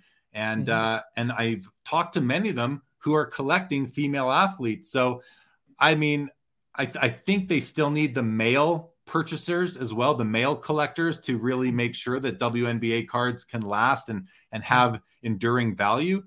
But let's not underestimate how many women are in the hobby right now. And, you know, I think it kind of makes sense that a lot of them are focusing or collecting, you know, male athletes, but a lot of them I've talked to are collecting some female athletes too. So the WNBA, I mean, those are some amazing athletes in that league. So it wouldn't surprise me to see that brand continue. And as far as long-term value, time will tell. I'm not going to make any guesses on that. Lee Haskins says, I'm going to the National in July in Atlantic City. I don't know all the great collectors' faces. Maybe I'll just hang out around Jeremy's table, assume they will come to him. Well, I don't know that. Number one, I don't know that I'm going to have a table. And number two, you know, Lee, I would say to you, if you see me, definitely if you see me wherever, just flag me down, say hello, introduce yourself. And, you know, I'll introduce you to all the collectors around at that time. And, hopefully you can grow your network there. It should be pretty easy. I mean, we're in person, the hobby is a wonderful thing. In person, people are very friendly, a lot friendlier than they are when they're behind their keyboards and their screen. In person, it's a wonderful thing, the hobby. Right. Tan TK, is Steph Curry overrated? Is it better to unload his cards now? I'm not going to answer that. I'm not going to give you that sort of financial advice, Tan. Spino, do you have any response to that? Yeah, I think their team is stacked, and they always organically grow players. I think if he can win like one or two more rings, it's at a different category. Yeah, I would try to keep them, keep the cards for now, maybe. And also, just immediately after they won the ring, and the market needs some time to catch up. So you would think like to sell right after the ring is a good idea, but maybe not. Just keep a little bit longer. And yeah, I think he's approaching to the LeBron level, and also he changed the game and so on. So I think a lot of investors are on him. So there are strong hands supporting the market. So it's looking up, definitely. I have not much Curry cards, so it's very unbiased opinion. I don't have any Steph Curry cards, and I would love to have even just one in my collection. So maybe one of these months. I think it was a good thing I didn't buy it at the end of last year, kind of right around that 3-point record, especially leading up to it. But something that I'd like to add to my collection in due course, I'll say in due course. Back to the female cards, for sure, says DR, as the father of 3 daughters, I have made it a long-term project to collect Hall of Fame female athletes autographed cards in WNBA and U.S. women's soccer. So there's another thing, fathers assembling collections for their daughters. I think that's a wonderful thing. Kudos to you doing that for your kids, DR. Dave Bolaton says Curry wins and he will have as many titles as LeBron. That's a big deal right there. Dave says Curry wins two or three more, and maybe he's the best player in the 2000s and not LeBron. Yeah. Hey, I'm not an expert, so I'm not going to comment. I'll say, yeah, maybe that could happen for sure. I'm going to go back to this one here now. Oh, no, sorry. We covered that already. Skeppy's comment here. With more collectors than there are cards in existence with low serial numbers, etc., what advice can you give towards cards or sets that people are overlooking? How can the collector evaluate alternatives? Like, this is a really good question. I think, Spino, can you take a second, process it, and then give your best response to this? Okay. Yes. I mean, really, what advice can you give towards cards or sets that people are overlooking? What do you think is something that could, have a run up in the future value-wise? I think the easiest way is to find the historical significance, right? The first ever this notion, that notion. I think those tend to be overlooked because it requires some research and knowledge, right? I think one way to do research is to use the Beckett, the website or the app, where you can, they have very good checklist, right? You put some keywords like, for example, Kobe autograph or auto patch, something like that, and it will give you like entire list. And then you can just go through the list and can know which one is the first or how many there are. I think you can find rarity within that, like a certain notion, right? And that will definitely have value because people don't realize that and they don't search that often. And also, a natural way is like, for example, a particular product is very popular. Usually the first year of certain things, right? Like first exquisite or first credential, for example, but then the year after or a different sports, but the best player in that sports tend to be lagging behind a little bit. Maybe you can get it. For example, I got the Ovechkin PMG Green, which is the hockey first, right? And I got that fairly cheap back then because I was chasing the basketball version, which started to go up. And then I looked around and find other sports, and they are like sell peanuts. So I got some of them, and now they are like sell as hot as the basketball, I would say. Yeah. So that's. I think that's a good analogy and some connection, and do some research. I think there are some opportunity for sure. I think that's a great answer, and the reason I can say that is because that's what happened to me, Spino, when I started. I was an auto patch guy and a vintage like rookie card guy and some non-rookie cards as well.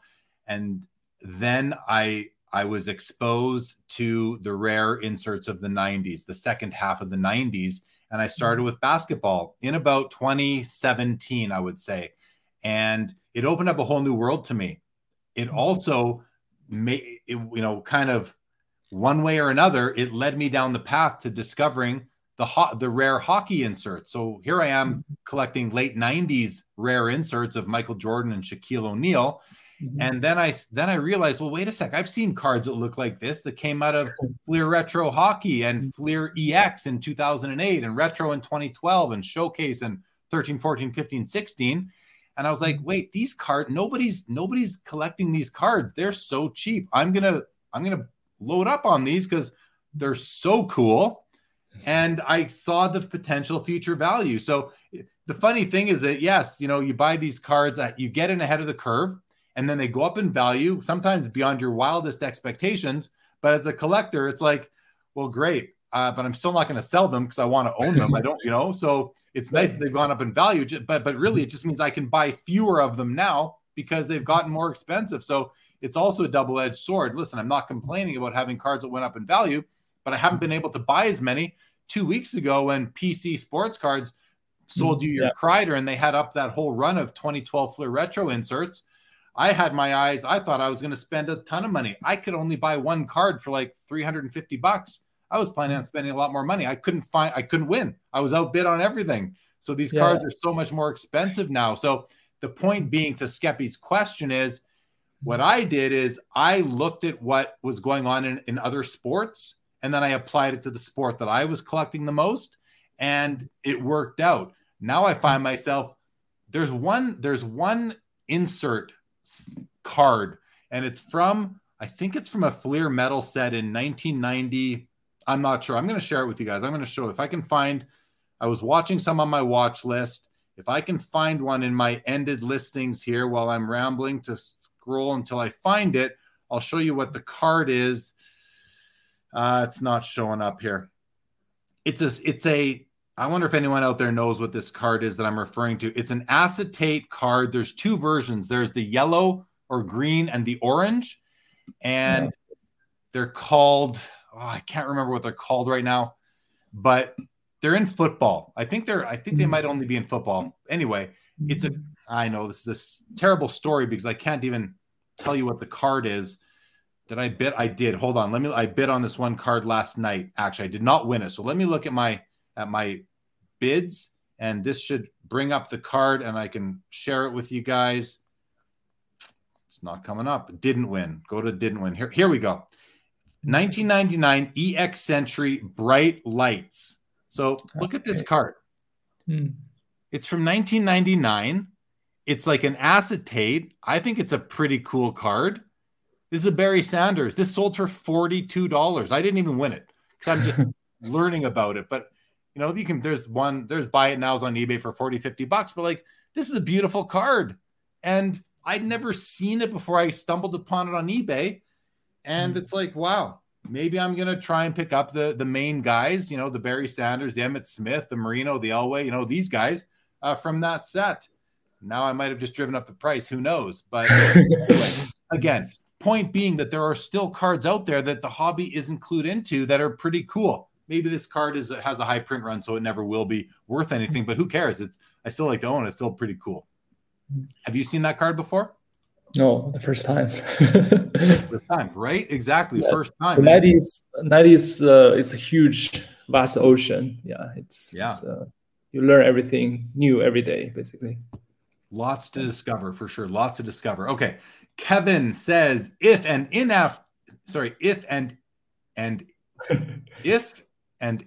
the Avs win, does McKinnon finally get that bump like to Matthews prices in PSA 10? Yeah, I think he does, Kevin. I think McKinnon is as good as he is. I think he's undervalued in the hobby, just from my perspective, my perception of it all. Lee says my favorite women's cards are the two Mia Hamm Sports Illustrated cards and PSA 9 PC cards for sure. Very good. And Jim throws out the evergreen, well, the opposite of evergreen comment, but let's go to it because this is interesting. We'll put this one to you, Spino. What do you think about the current state of the card market? I mean, this is it. This is the ongoing, everyone wants to talk about this. I do too. I like talking about it. What do you think about the current state of the sports card market? Right. Yeah, it's a very loaded question. I think I can spend like maybe half an hour to answer it, but let me just give some brief thoughts. I think it's, I would say it's very active, very healthy, and like a lot of people from various different backgrounds and end game, right? They are part of the market. I think it's as popular as it's ever been, and most of them don't even know the cards that well. So there will be further, like if they can stay longer and enjoy it more and grow the whole like the space, as people say it, it will be even better. I think I kind of some people try to put it as a asset class, right? Kind of try to compare different, like the growth and like the return of investment and those kind of things. But I think the cards, one of the argument is like they try to make it more analytic driven, right? Try to show, okay, a certain card sold as such, and a few weeks later or a month later, it sold either like a little bit down or up or whatever. But I would say because the data points is essentially like 2 points, right? I think people shouldn't make too much conclusion out of it, because sometimes for a particular auction, it's really depend on whether people are participating on it or not, right?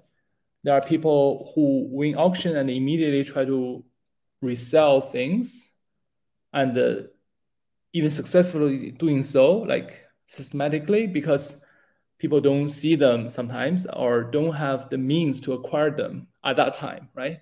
And those people provide them some more flexibility to acquire them through trades or payment plan or some other things. So it but also get something in return. So there are people like this, but sometimes that can lead to a price increase, right? And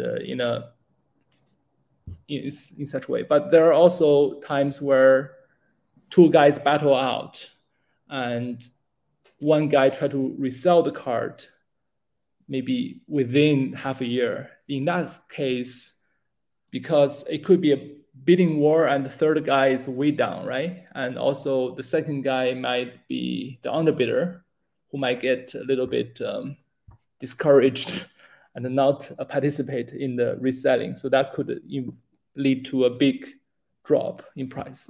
So this kind of thing happens. And if you know behind the scene on certain auctions, you know why price behaves such way.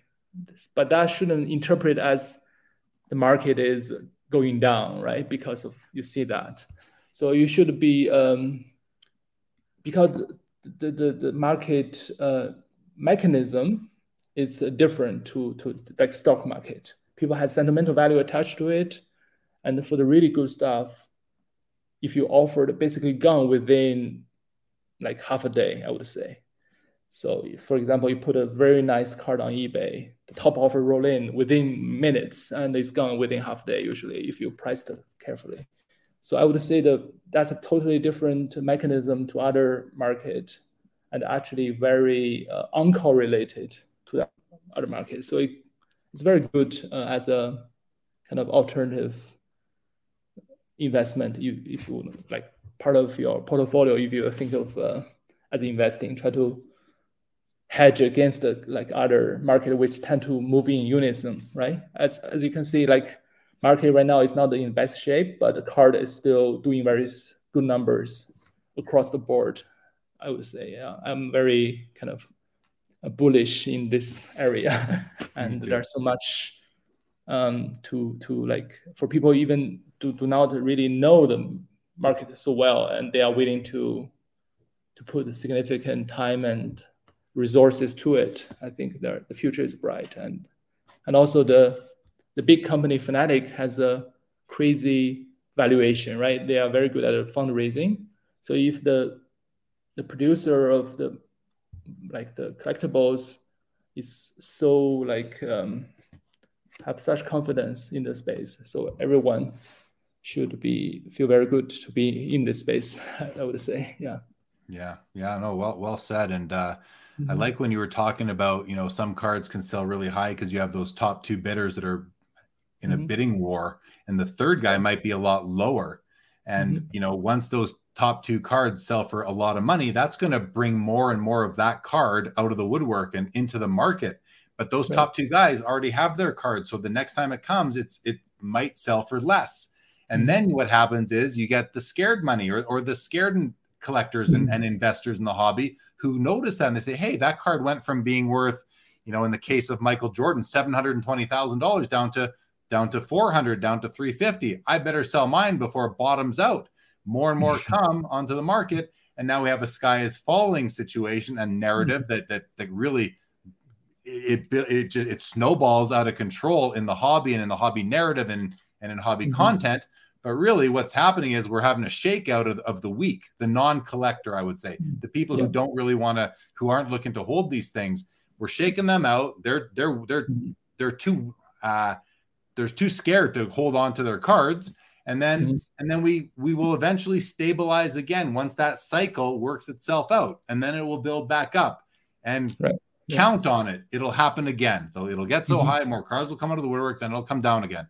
It'll keep on going up and down, just like every other market in the world, except the Honus Wagner market. That market never goes down in value. And so, neither do some of the best cards never do. But I think you get my point with that. But Good question, Jim. On one of the most common questions in the hobby right now is what are your thoughts on the state of the market? But thanks for that. Let's see. Lee Haskin says, I think the very modern state of the market is in trouble. I think the low print vintage will fall some, but long term will be the best part of the hobby. I think the not just the low print vintage, but to me, you've also got that low print, like best players, the like the credentials and these kinds of things that are just, I think they're here to stay as well. Right. For example, I'm a strong credential collector, right? I also chased in that kind of unloading of the credential hockey. I bid on like 5 of them. I only won 1. So if I'm one of the strongest like credential collector, so if I wouldn't be able to win auction, how can the market is falling? That's no chance it's falling.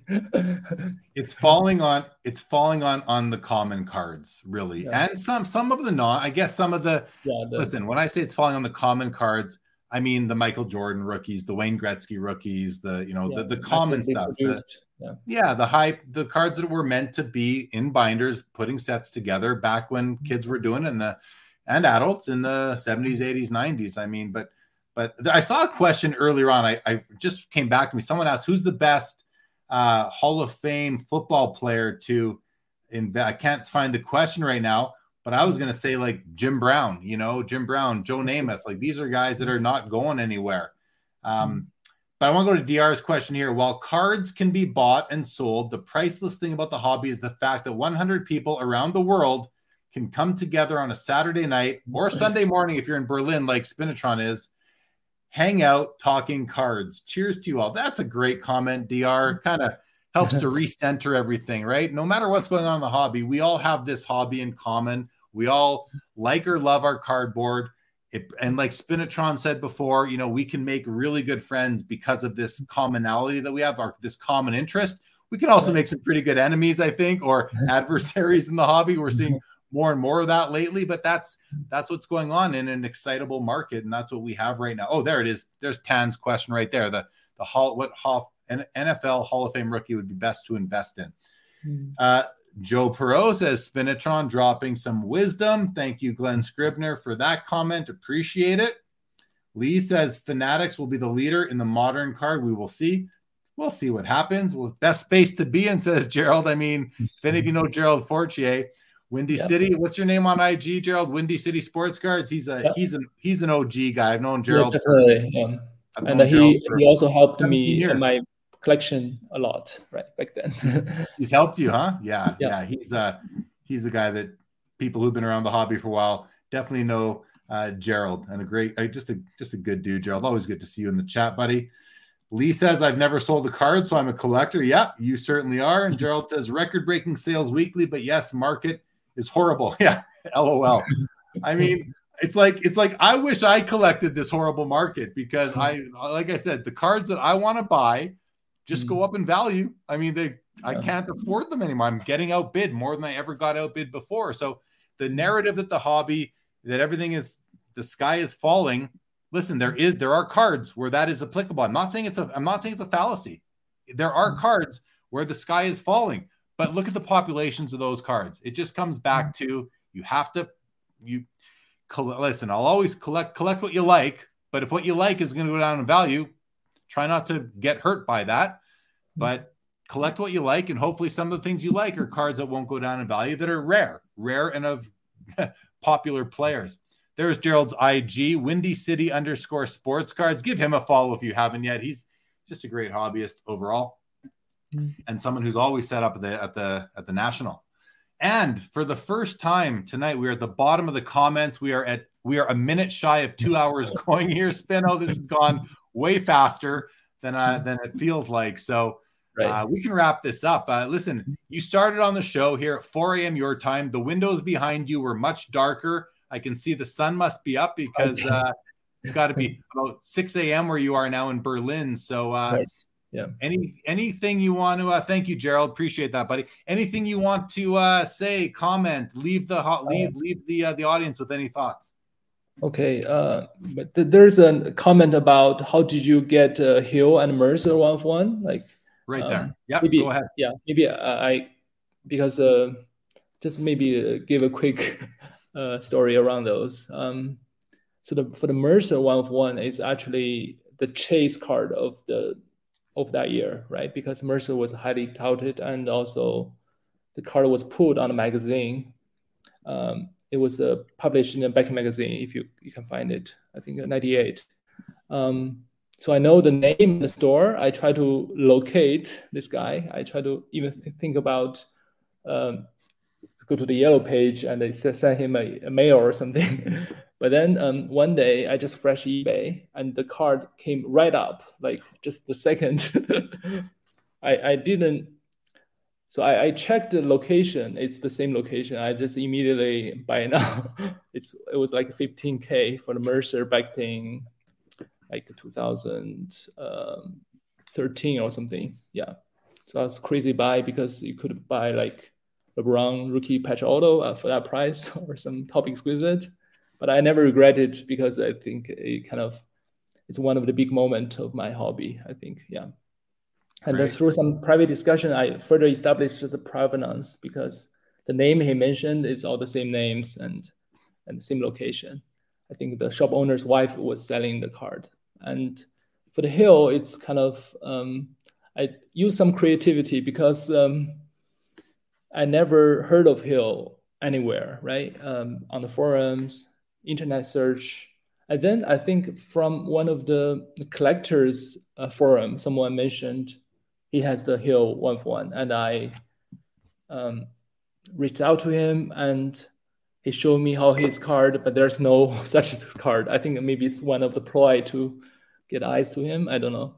And then I just did a Photoshop to turn the credential future into now, like looking, and put it as ads on Facebook and Instagram. Try to search for it a little bit. I think people might remember like several years back.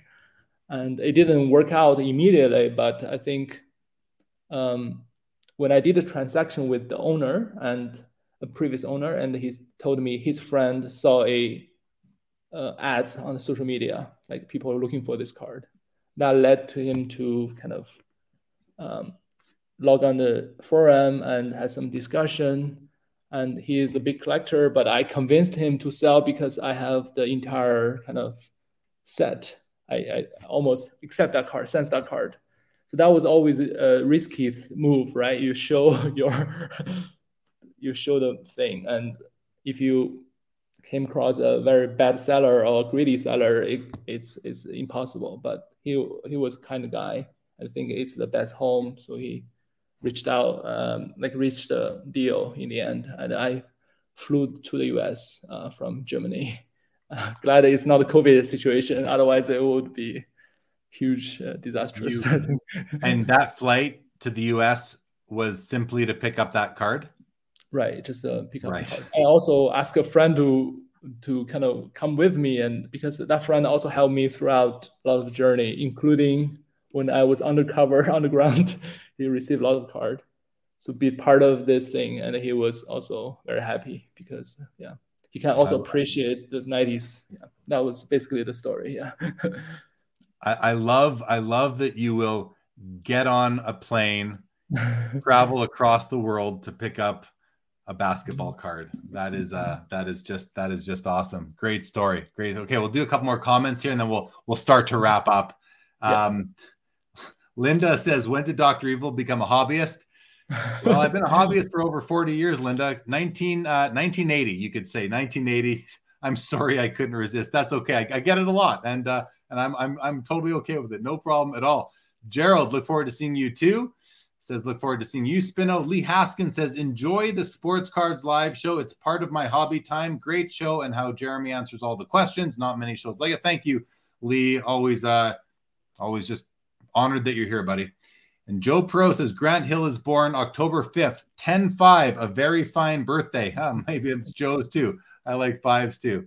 Yes, it must be Joe's birthday as well. Well, listen, I mean, I'm just looking at my notes to see, is there anything we didn't talk about? I think we touched just about everything that we were planning on touching. So I want to, thanks for waking up early in Berlin to join us at the regular time for this show, Spino. It's been great having you. Remind everybody, I'm not doing after hours tonight. Tomorrow, 7 o'clock Eastern on Collectible Live on this channel. My guest will be Doug Turner from the 615 Collector podcast. He's a good guy. He's a great podcast. I've been listening to his podcast now. Him and his son Brandon team up. They do this podcast. They drop it on Fridays. I was on theirs. I'm having them on Collectible Live. They just take a great approach to their podcast. Really, like, here's the information. Take it for what it is kind of approach. I really enjoy it.